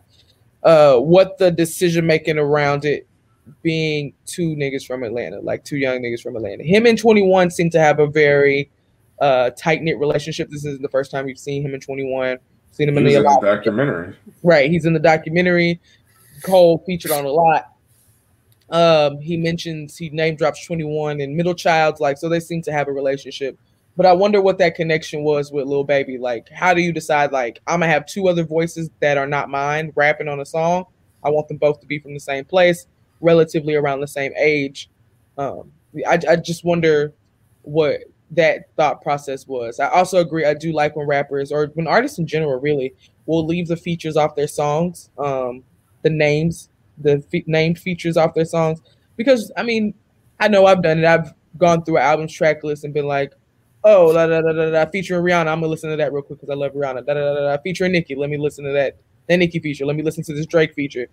So I appreciate that. But this is a worthy addition to what J. Cole already does. I think he's the first rapper with 6 #1 albums. And like I said, I'm interested to see what the off season is leading up to. Like when we get another project from Cole, what is it? What does it sound like? And I want to listen one day, go back and listen to, if it's his last project, go back and listen to Cole's entire discography and have this collection of this time capsule of who J. Cole was from the warm up to whatever retirement is for him. So my thoughts on it, it's pretty standard for what I expect from J. Cole. I thought it was a good project. It felt a little short, but it's me and South Breeze talked, and definitely like the shorter albums. I also agree with what he said in the comments about no albums really do stick in this era.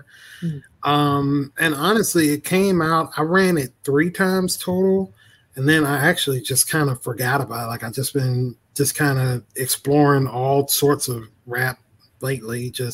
I did check out the Beam Me Up Scotty and the Seeing Green, and I've been working my way through Beyonce, like I promised.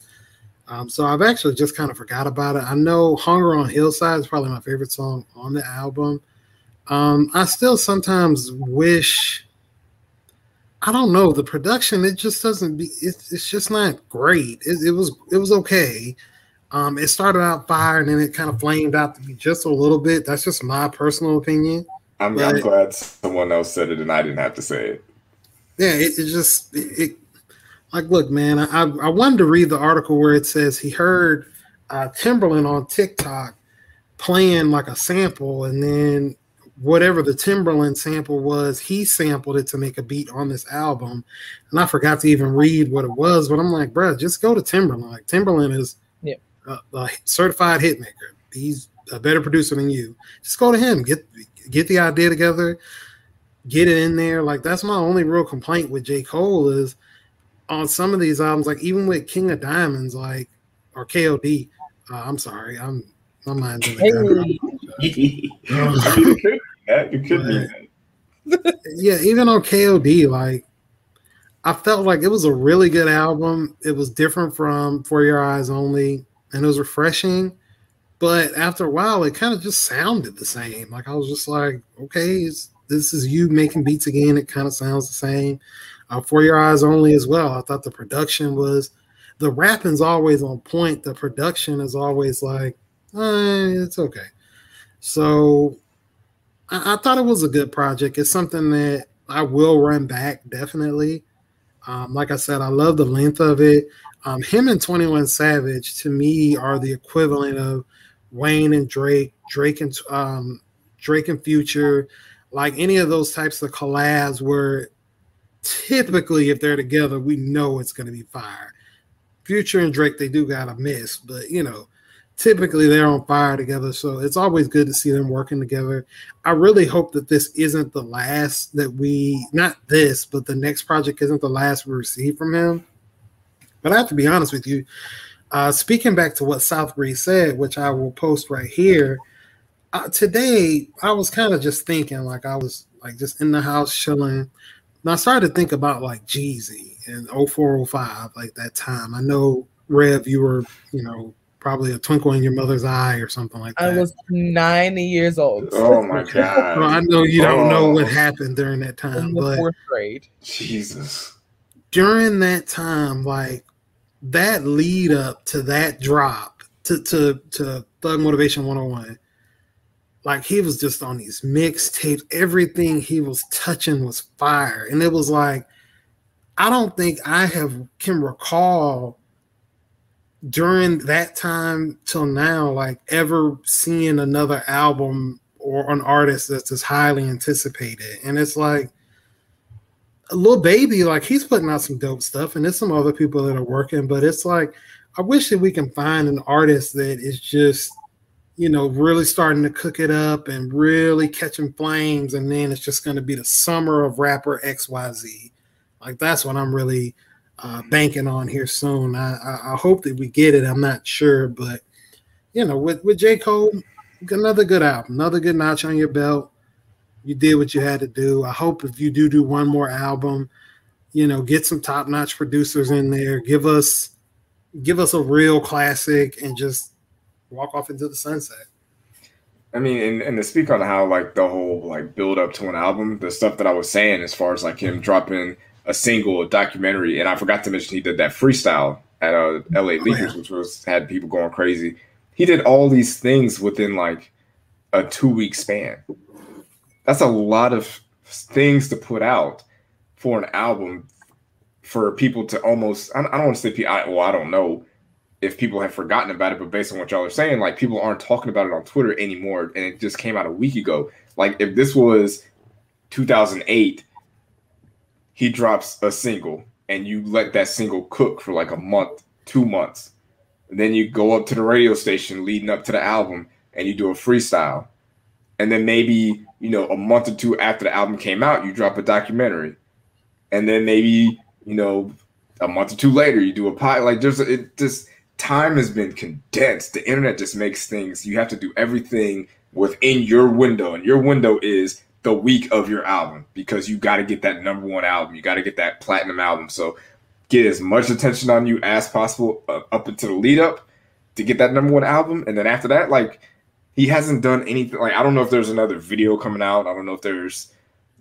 whatever coming out. But they're like, once your album comes out now, there's not much you can do outside of put out another video. You can't really, and I mean you can work an album, like you can go out and do interviews and stuff like that, but it just doesn't seem like he's not the kind of artist to go to Hot 97 and do a 45-minute interview. He's not going to the Breakfast Club.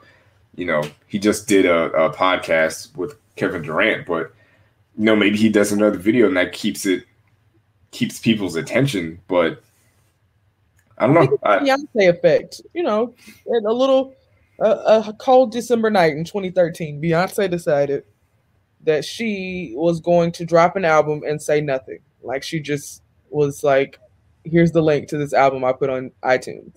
And I think ever since then, there was a major shift in what an artist would do as a rollout. So there were some artists who thought, okay, if Beyonce dropped an album with literally no promo, Beyonce said nothing, just gave us self-titled.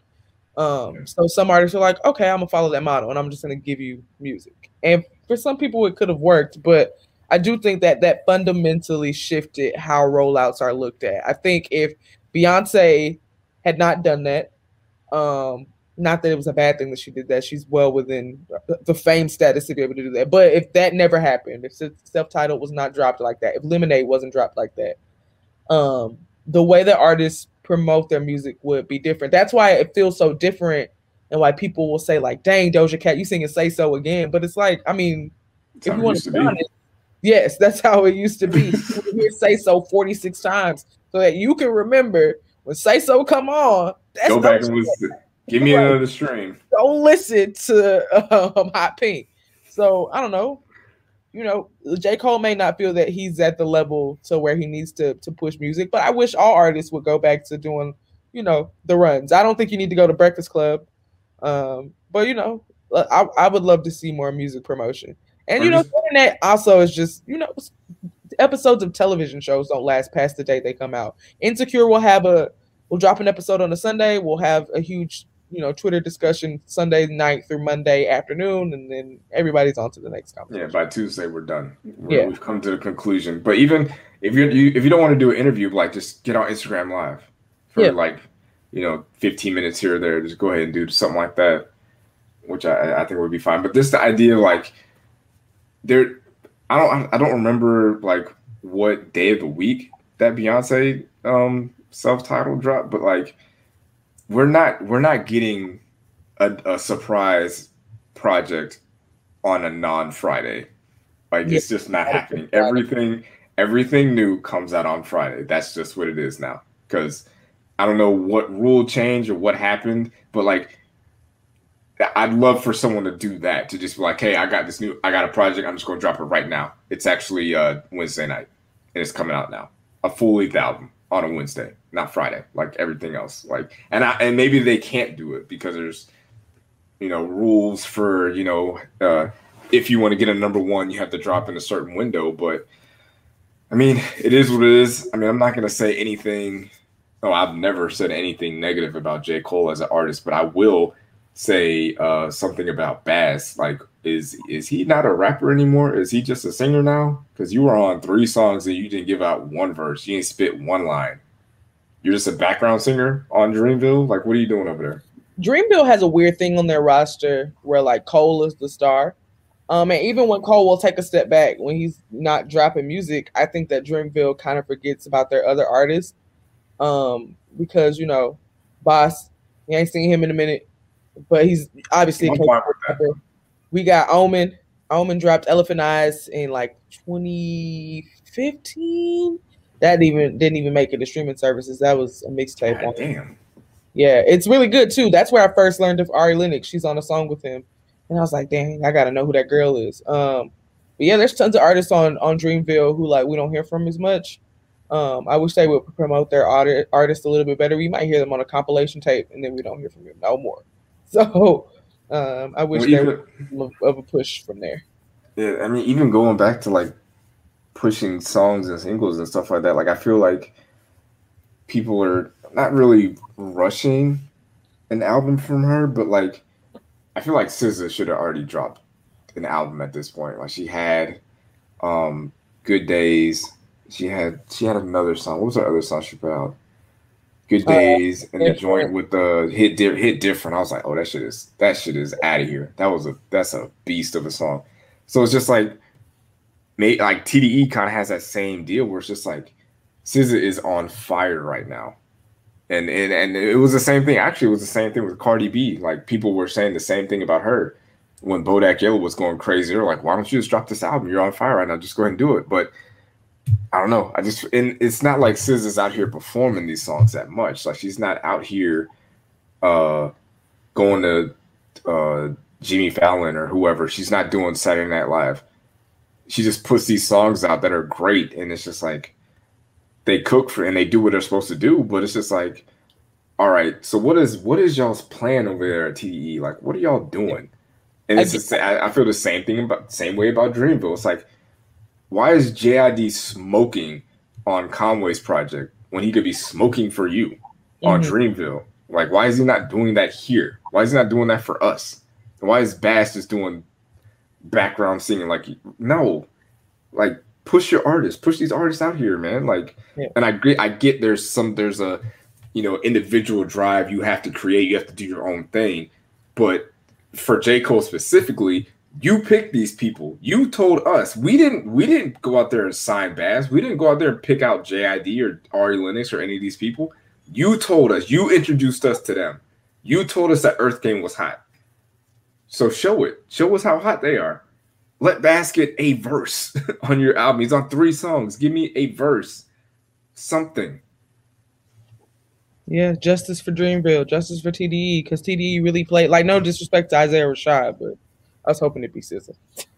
It should have been, honestly. Like, and that song was fine, but it's just like he's like the 4th or 5th most important member of TDE. Like, why are we still waiting for SZA? SZA's on fire right now. Yeah, and like based on what she did on her last project, it's going to be good. It's going to be good. Just put it out. If it's done, if it's not done, I get it.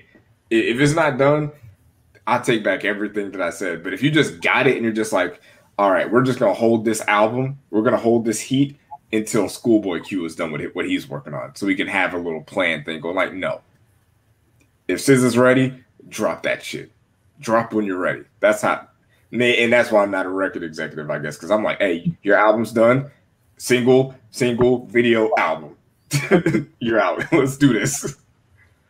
Strike while the iron's hot for sure. Every time. And speaking of that, we'll stick to music. So there's a versus. Oh, here we go. That is coming. And it's been long overdue. I know people wanted to see another matchup, which I never understood. First of all, I know you were younger during that time. So, Rev, I'll start with you before I fully transition. Okay, so a lot of people were clamoring for Bow Wow versus Romeo.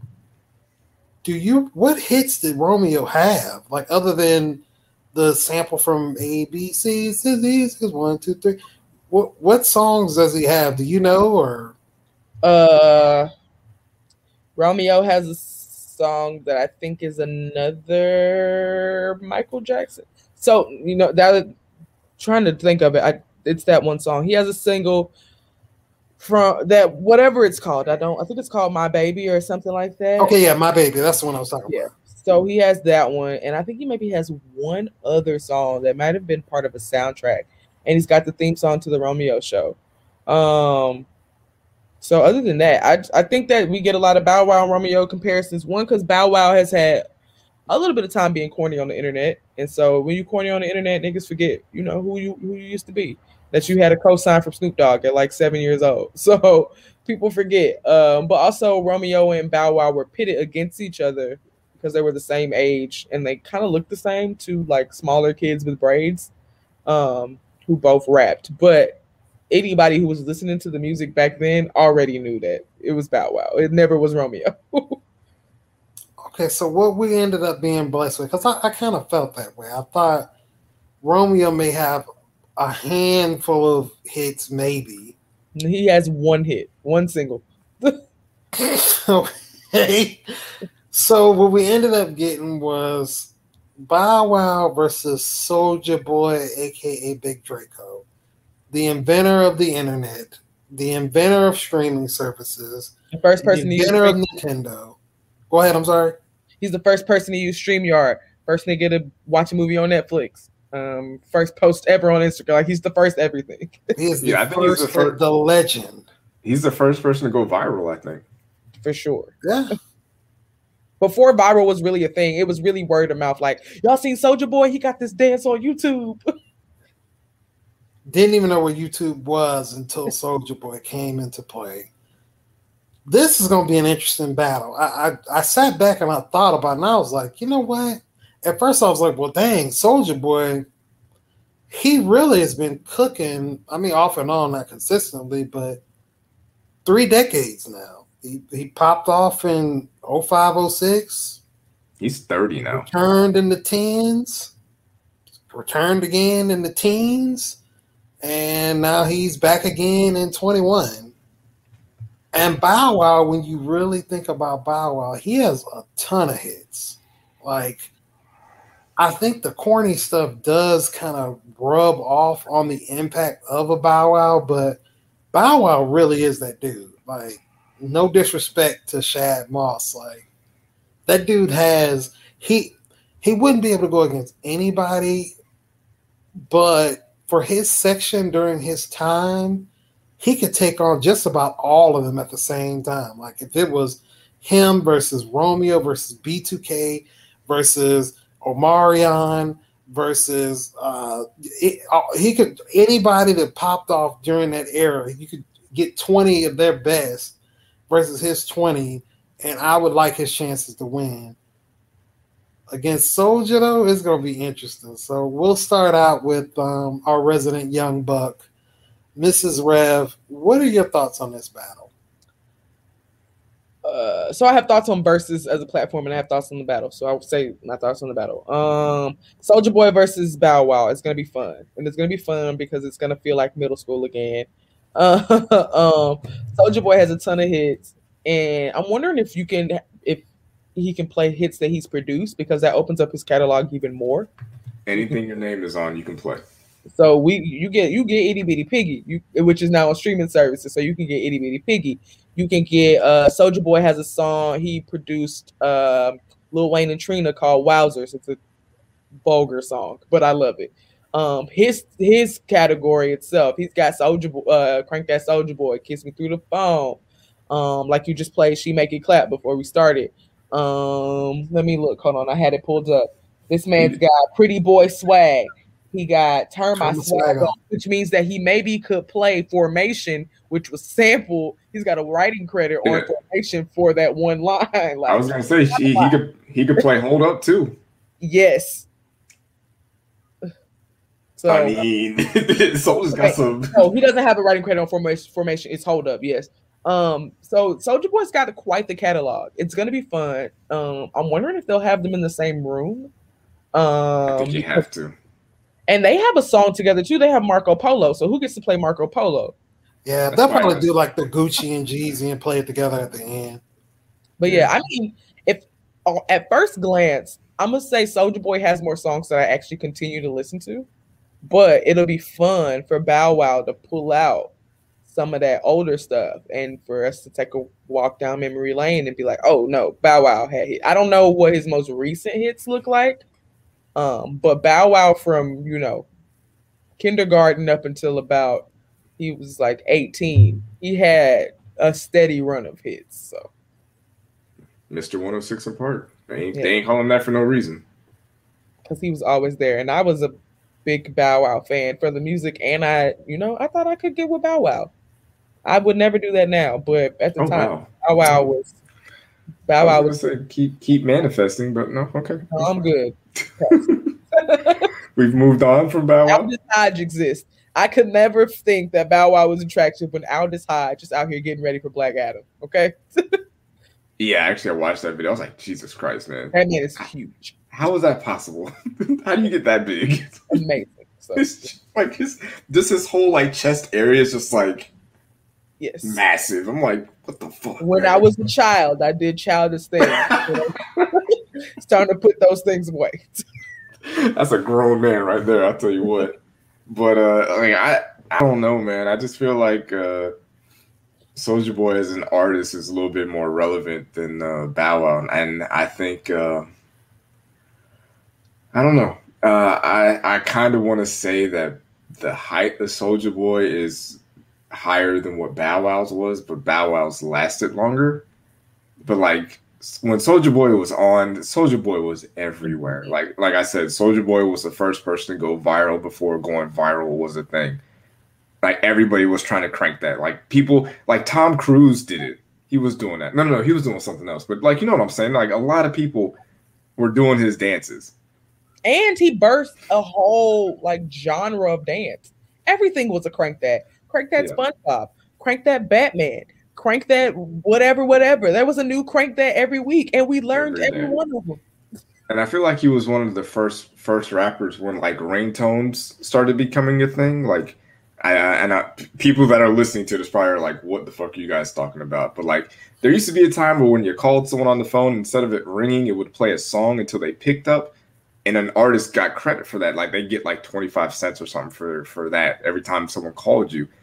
So instead of like just picking some random song, like rappers and artists would like make something super catchy that people would want to hear when they called you. And like Soulja Boy was pretty much one of the first artists to be like, yo, I'm going to do something that people want to have as their ringback tone.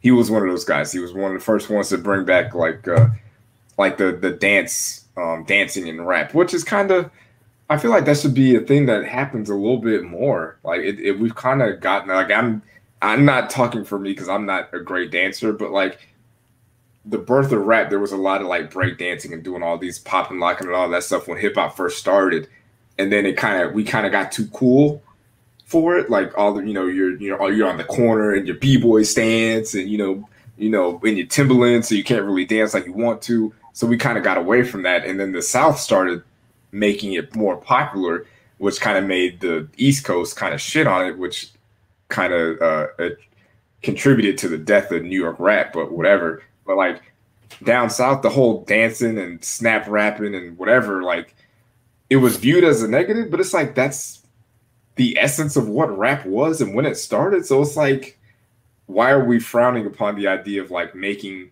rap songs that people can dance to? Like not like, damn, is he like the original like TikTok guy? Is he a TikToker before TikTok was TikToking? Because like those dance with like those dance kind of. He's probably got one of the most popular songs on TikTok right now with that "Make It Clap." I see that all the time. If Soulja Boy was making music, or I would say, let me not even move Soulja Boy from the era he was in. I'm gonna move TikTok backward.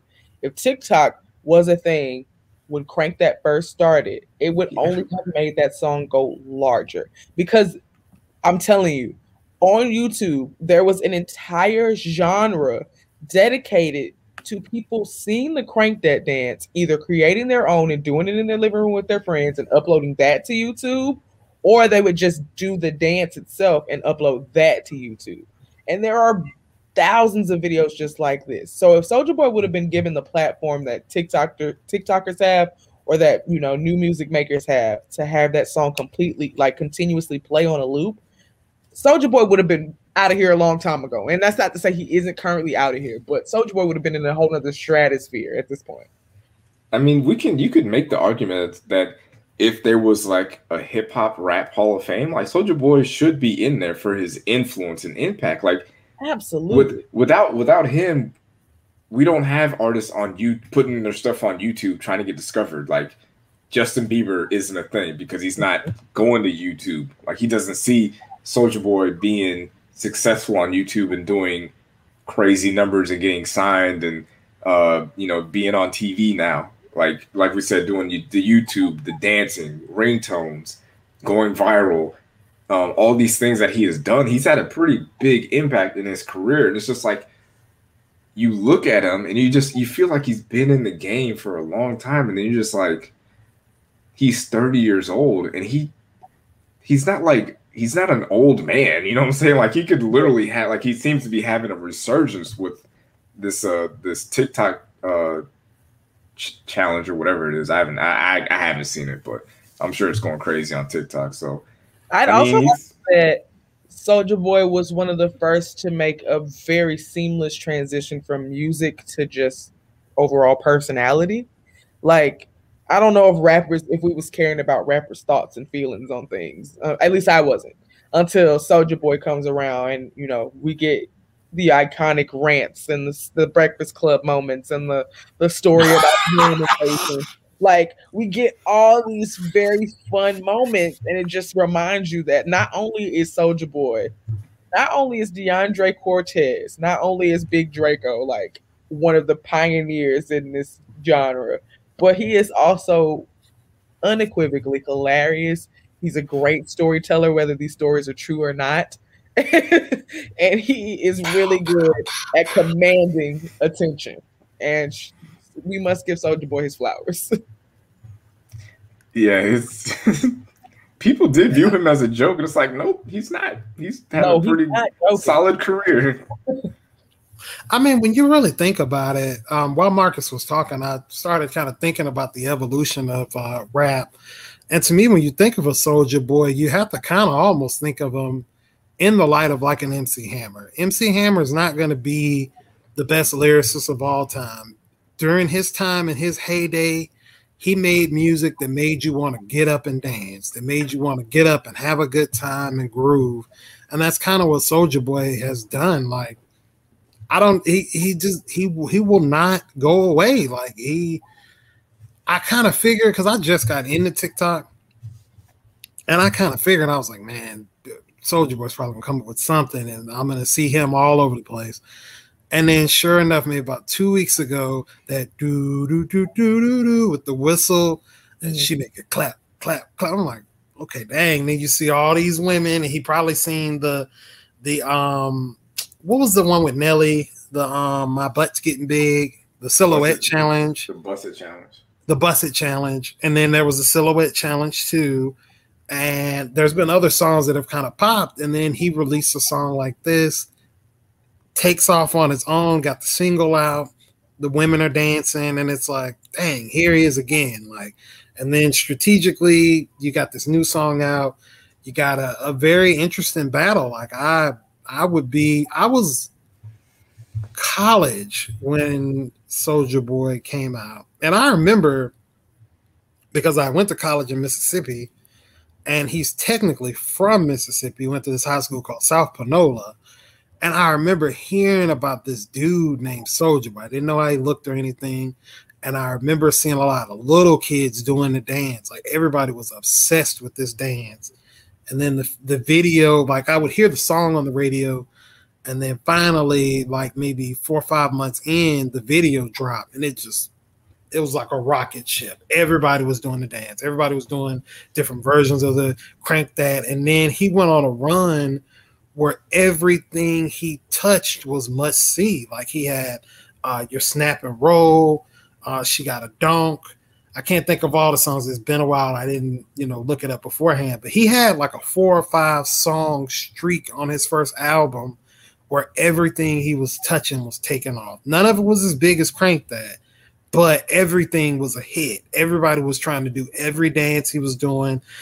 People, they had the glasses with either the name on it or the Kanye West glasses. They had the type of hoodies he had, super baggy jeans with the stuff that he would write on it.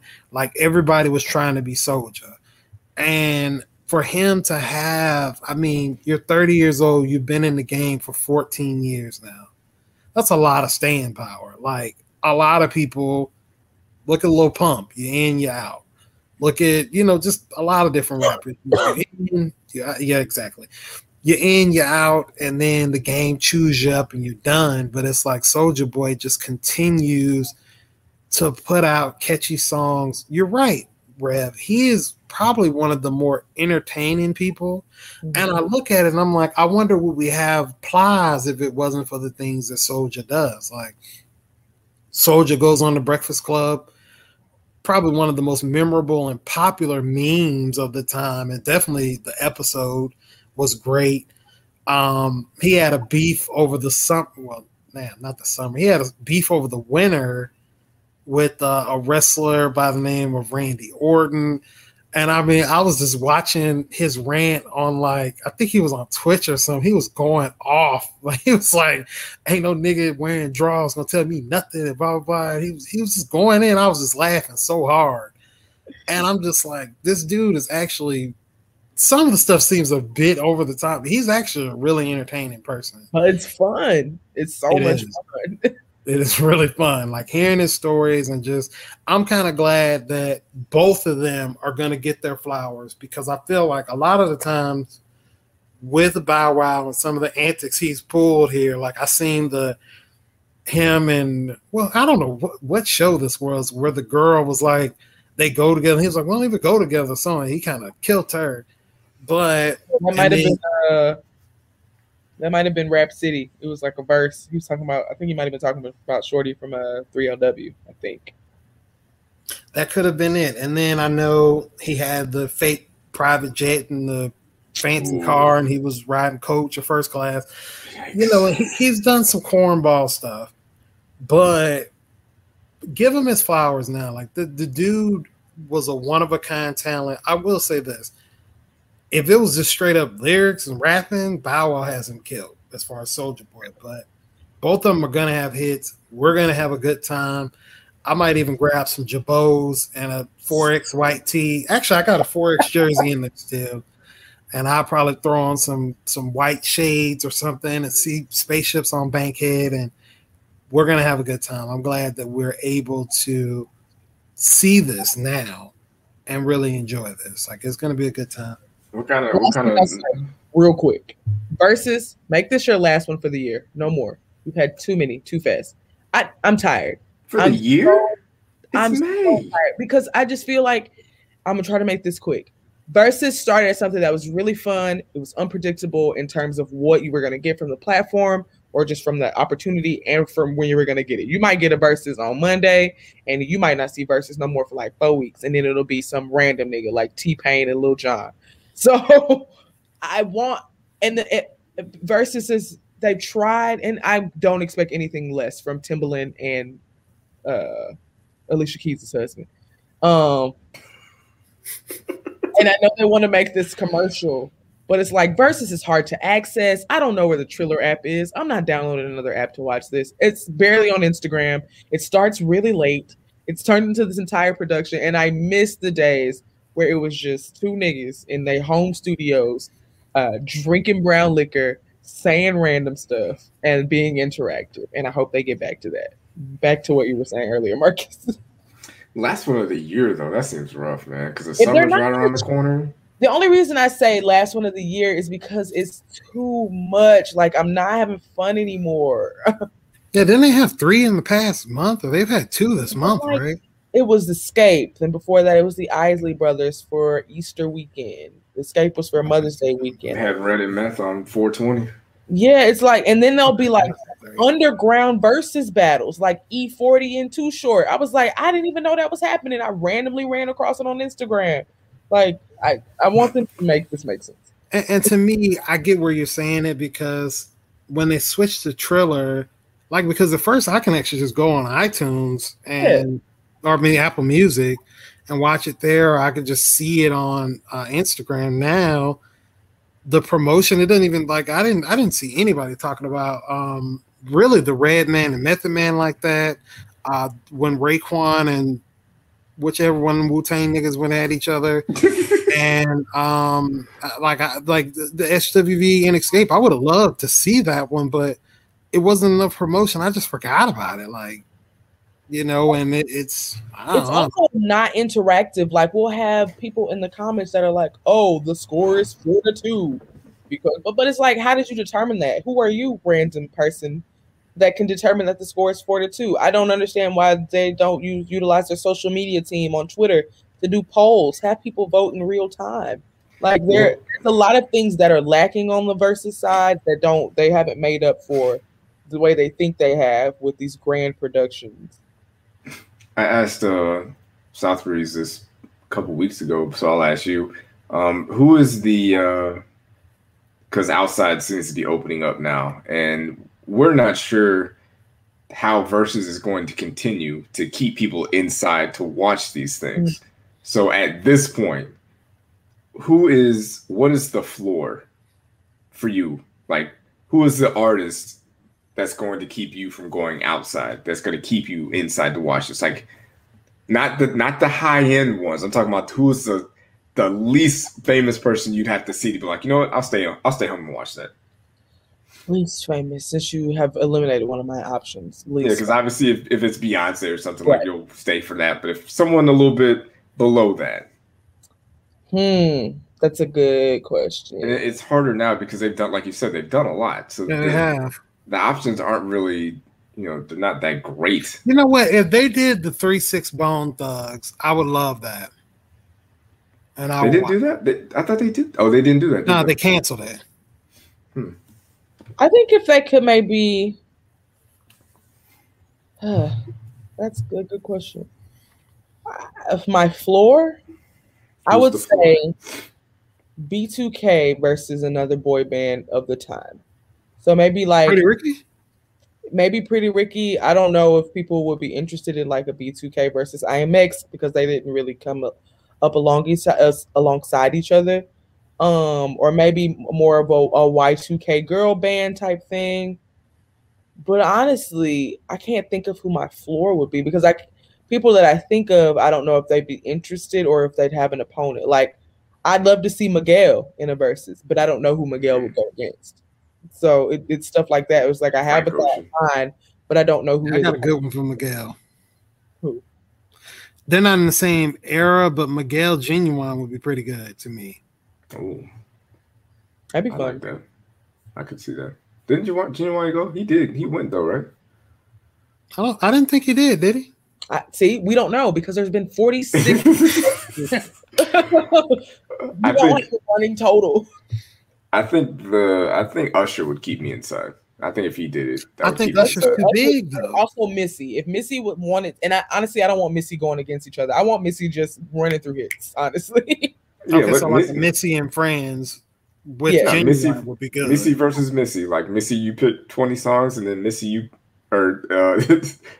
pick another 20. Just go back and forth with yourself. Yeah, I would love just a 2-hour slot with Missy where she plays a song and she's like, and then talks about it. From behind Super Duper Fly, or here I was when I was writing Hot Boy. Like, here's why I decided to do this in reverse. Like, right. and thought it would sound good. Like, maybe it was just like it was an accident. Like, I know Lil Jon said something about one of the beats that he did, that he was playing the beat, and while he was listening to it, he was like rocking in his chair, and the squeaking noise happened. Oh, the person beat.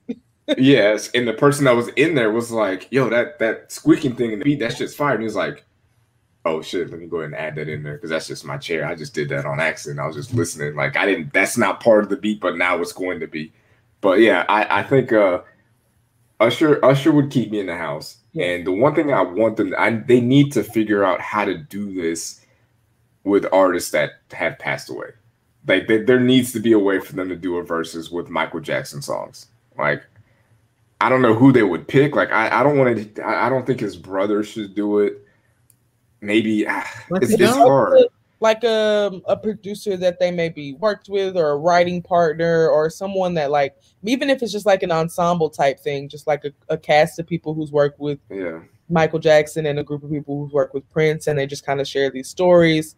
Like these are ideas that I think could push the platform forward. But I think they're very content with whatever this is now. Like, from what y'all are sounding, as I've been saying, it sounds like I didn't catch the D'Angelo and Friends, but I kind of feel like that may be the concept that you guys are kind of talking about, is maybe doing just it was him, playing his music live, his set of friends, and if you did like Michael Jackson and Friends, just because Michael Jackson has way more than 20 hits. You bring either some of his family, maybe tell them don't be on here capping and saying you did all this wild stuff, but or bring people that are close to Prince or Morris Day and the Time and different stuff like that. Or even with Missy, like Missy and or Timberland, they could do Missy and Friends. She has touched so many different artists and has so many hits. Give them 2 hours, see it, get the background. Those would all be good. Another one that would pique my interest, and they were in slightly different time frames, I would really like to see Jodeci and Drew Hill as well, because those are two bands that I really did like. And Pretty Ricky, I know Blue Boy or Blue Star or whatever just went to prison or going to prison or something. God damn. But yeah, he said he's going to get out and be like Gucci Mane. Oh my God. But he's going to do some time for something. But it would be good to kind of see them come back out as well. Like I didn't really appreciate them when they were out, but as I've gotten older, I'm like, man, they had a lot of remixes. They had some hits. Like, so I think it's a way that they can do it and make it better, but it shouldn't have went to Triller. Like, Triller is trash, and it does seem like it's the nails in the coffin for them. It's just like, why not YouTube? YouTube has a beautiful platform. It's a familiar interface. Like, if this is going to be television production level, like, was BET busy where they're not interested in buying the platform? Like, I don't know. Triller, I'm never going to download Triller. Like, I don't want it. I didn't even know that was a thing. So I'll just miss out. It's fine. Yeah, I'm not doing that. But I don't know how much these artists get paid to do this, or I don't even know if they do get paid to do it. But I'm starting to get more on board with the Missy and Friends idea for verses. And I think if they're getting paid, like, all that money that you are going to give to Missy needs to give that to Beyonce. Because I think if Missy does that, I think she could get Beyonce to come out there to do a song or two. Like, I think Missy is the only person who's actually, like, because she's been in the comments and she's talked about verses, so we know that she watches it. She knows what it's about. So if she signs up to do it, I think if anybody could do it, she would be the one that would be able to bring Beyonce out for it. Sing signs. Let's get signs. Let's get nothing out there for me. Come on. Let's put our heads together. I feel like it's not that hard. Like, I don't know. Sometimes remix. Sometimes I wish I could just kind of be in the meeting rooms or in the meetings when some of these decisions are getting made, because it's just like, is it way more complicated than I understand it? Because there's certain things I'm just like, it shouldn't be that hard to do. This seems pretty easy. Why don't you just do it?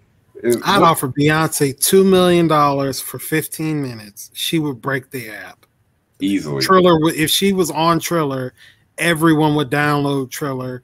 She would shut it down. Like, if they let the word get out that, hey, Missy's coming, and she's gonna have a couple songs from Beyonce on there, or even I know Destiny's Child, they had like a song produced by Timberland back in the day on one of their older albums. Even if it was just for that, like, that would literally break Triller. Like, it would need to be a game. I just think Versus as a whole needs to focus on hitting moments. Like we don't need a versus every month. Maybe we could get a versus once a quarter. Like let's hit moments. Well, Let's here we go. Activations on Twitter, stuff like that. It's the NBA playoffs right now. There's pretty much a playoff game every night. So maybe not. We're not done for the rest of the year, but until the NBA playoffs are off, let's take a break. We're gonna be done because I'm not. Now I don't know when this one coming up is coming, but hopefully it's mid-June or something like that. Yeah. Go ahead. I'm sorry. Yeah, because there's not a. I don't know if they have their schedule up already, but like I don't know who versus has coming down the line, but like I don't know if I'm willing to not watch a playoff game to watch a versus. Like you got Wiz Khalifa versus whoever. I'm watching the playoffs that day, so yeah, I'm not listening. I'm not sitting through 2 hours of Wiz Khalifa. No disrespect. Yeah, there's not. I mean, like I said, there's not a lot of artists that I'm sitting through 2 hours of staring at my phone or my computer when I could be watching the playoffs. So it's just like there's no shame in just being like, all right, you know what, we're gonna sit out the summer until August, try to get here before the NFL season starts, and then try to take over Saturday nights, Friday nights. Thing I would say to them is, at the very least, if you do nothing else, just start on time. That ain't happening. Start on time. It's not gonna happen. That's the worst. or push the start time up. If you know you're gonna be an hour or 2 hours late, hey, we're starting at 6. When Keisha Cole showed up on my Instagram live feed 1 hour and 45 minutes after the start time, I said I'll never engage with this again. This is the last time you'll see me here, and I meant that. Oh man, that's crazy. I don't know how they're gonna get the numbers back up because they peaked at Monica and Brandy.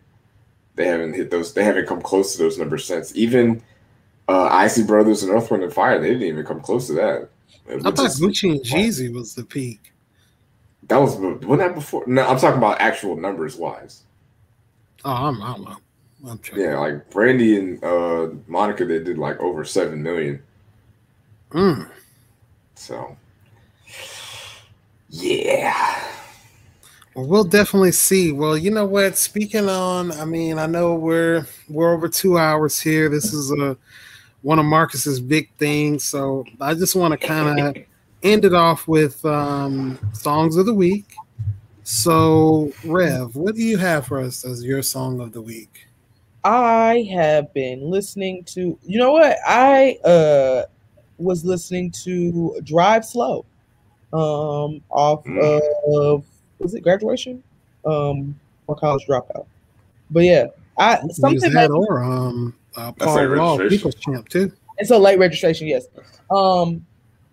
Yeah, I was listening what you mentioned Paul Wall, and I saw Paul Wall's verse from the music video, and I sat and listened to it, and I was like, this is one of the best verses I have ever heard in my life.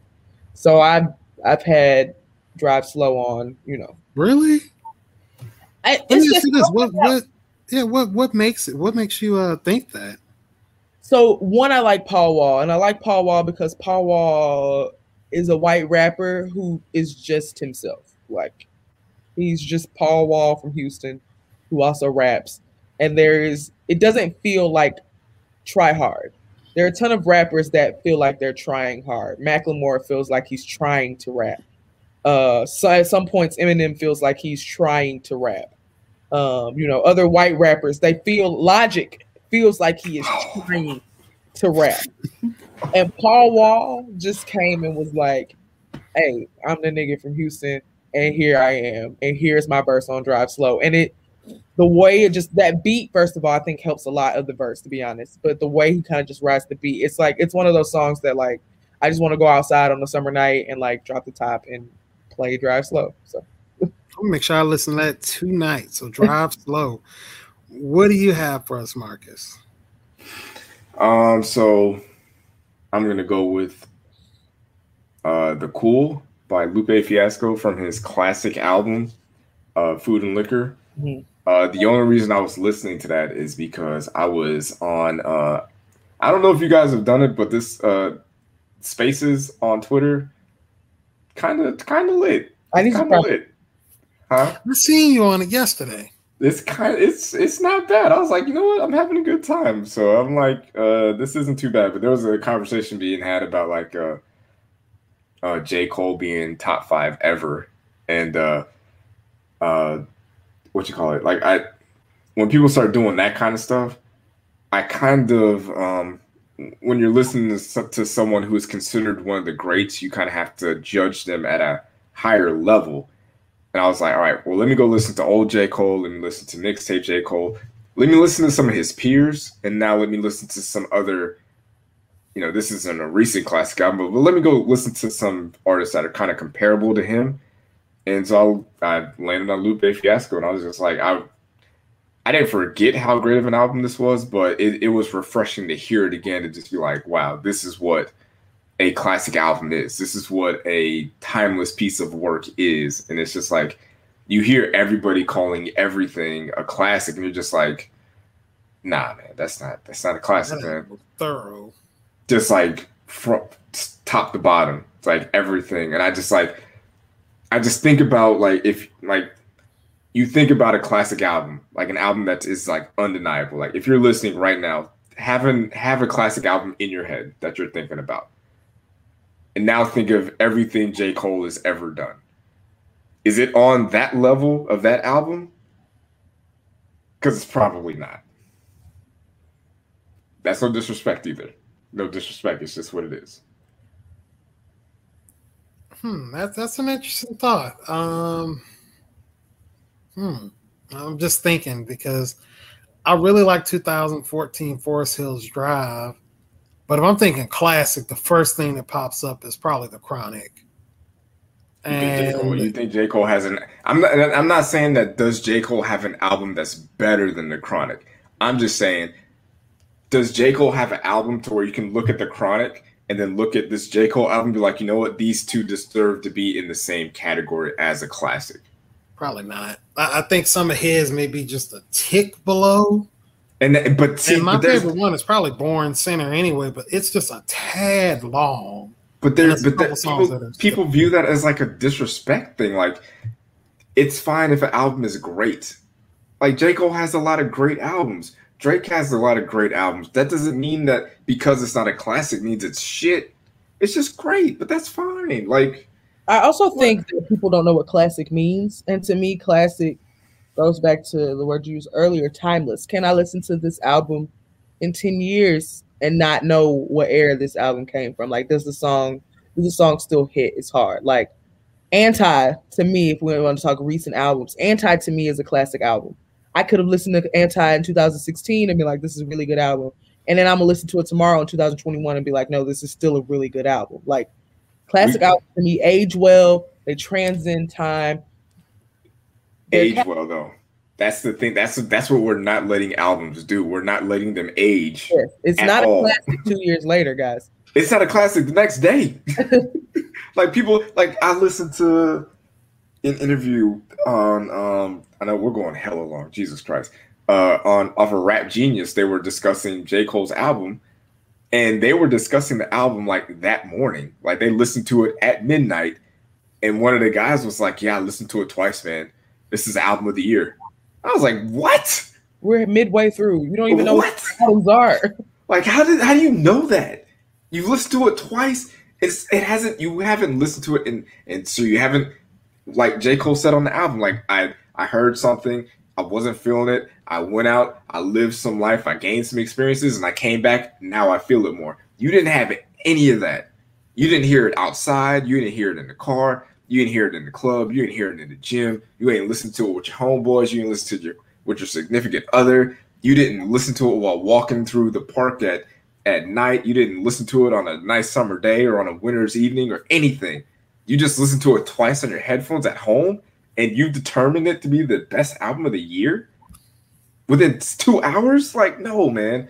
We got to let this stuff age and let it grow old and then kind of come back to it like, hey, we shouldn't. This is what I'm going to start doing. I'm not going to call anything a classic if it hasn't been out for at least 3 years. Yeah. If it came out within 3 years, I'm not having a conversation about it. I'm not, because that's stupid. For me, like, I'm not talking about an album that came out 2 weeks ago. Hey, is this a classic? No, I'm not doing that. Yeah, because it's kind of hard to tell. And I know I'm speaking about what Rev Run said before I get into my favorites. Of course, if you follow the podcast, I challenge myself to listen to Anti. And Anti is an excellent album. Like it is, I'd probably need to listen to it just a little bit more to define it as a classic, but I definitely have a few songs on it that I still listen to on the regular. And I know, it wasn't one of the songs you guys recommended, but I absolutely, that Kiss It song, I absolutely love that song. That really sets the mood. She is going in on it. I like the Desperado. At first, when you first recommended it, I was like, this is okay. But then it was like the more and more I keep running it back, I'm like, man, that's kind of fire too. She has a lot of heat on it. It's a really good album. So, a great album. And probably damn near a classic, if not a classic. My song of the weeks. I'm going to pick two because you guys went old school, so I'm going to do old school. So I'm going to go with Sure Thing by Miguel. I said fire. No, great song. Yeah, that is. You know what? This is another one. I caught on to Miguel kind of late, so I had heard people singing the song, but I didn't know about it. And then I was on TikTok because I'll be on there just doing random stuff, and like somebody is like doing a voiceover over it, and I was like, "Wow, what they're saying is kind of cool." And I was like, "Let me type this in, even when the sun gonna shine, all that." And I found the real song. I was like, "Man, this is a beautiful song. I really like this song." So I think I may have heard it once before, but I've really been listening to it a lot lately. So that's one of my songs of the week as far as R&B. And then I'm gonna go back to the Wishing Well. You guys know I'm from the South. I love hood shit. I be in my feelings a lot too, so I'm going with Moneybag Yo off of A Gangsta's Pain. Love it here. I just love the song. I like the melody in it. It's a nice song. It's a cool song for the summer.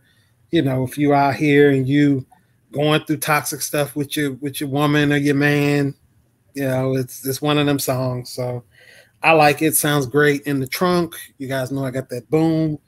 I love it. And I told myself this year, I really wanted to find somebody new that I'm really interested in.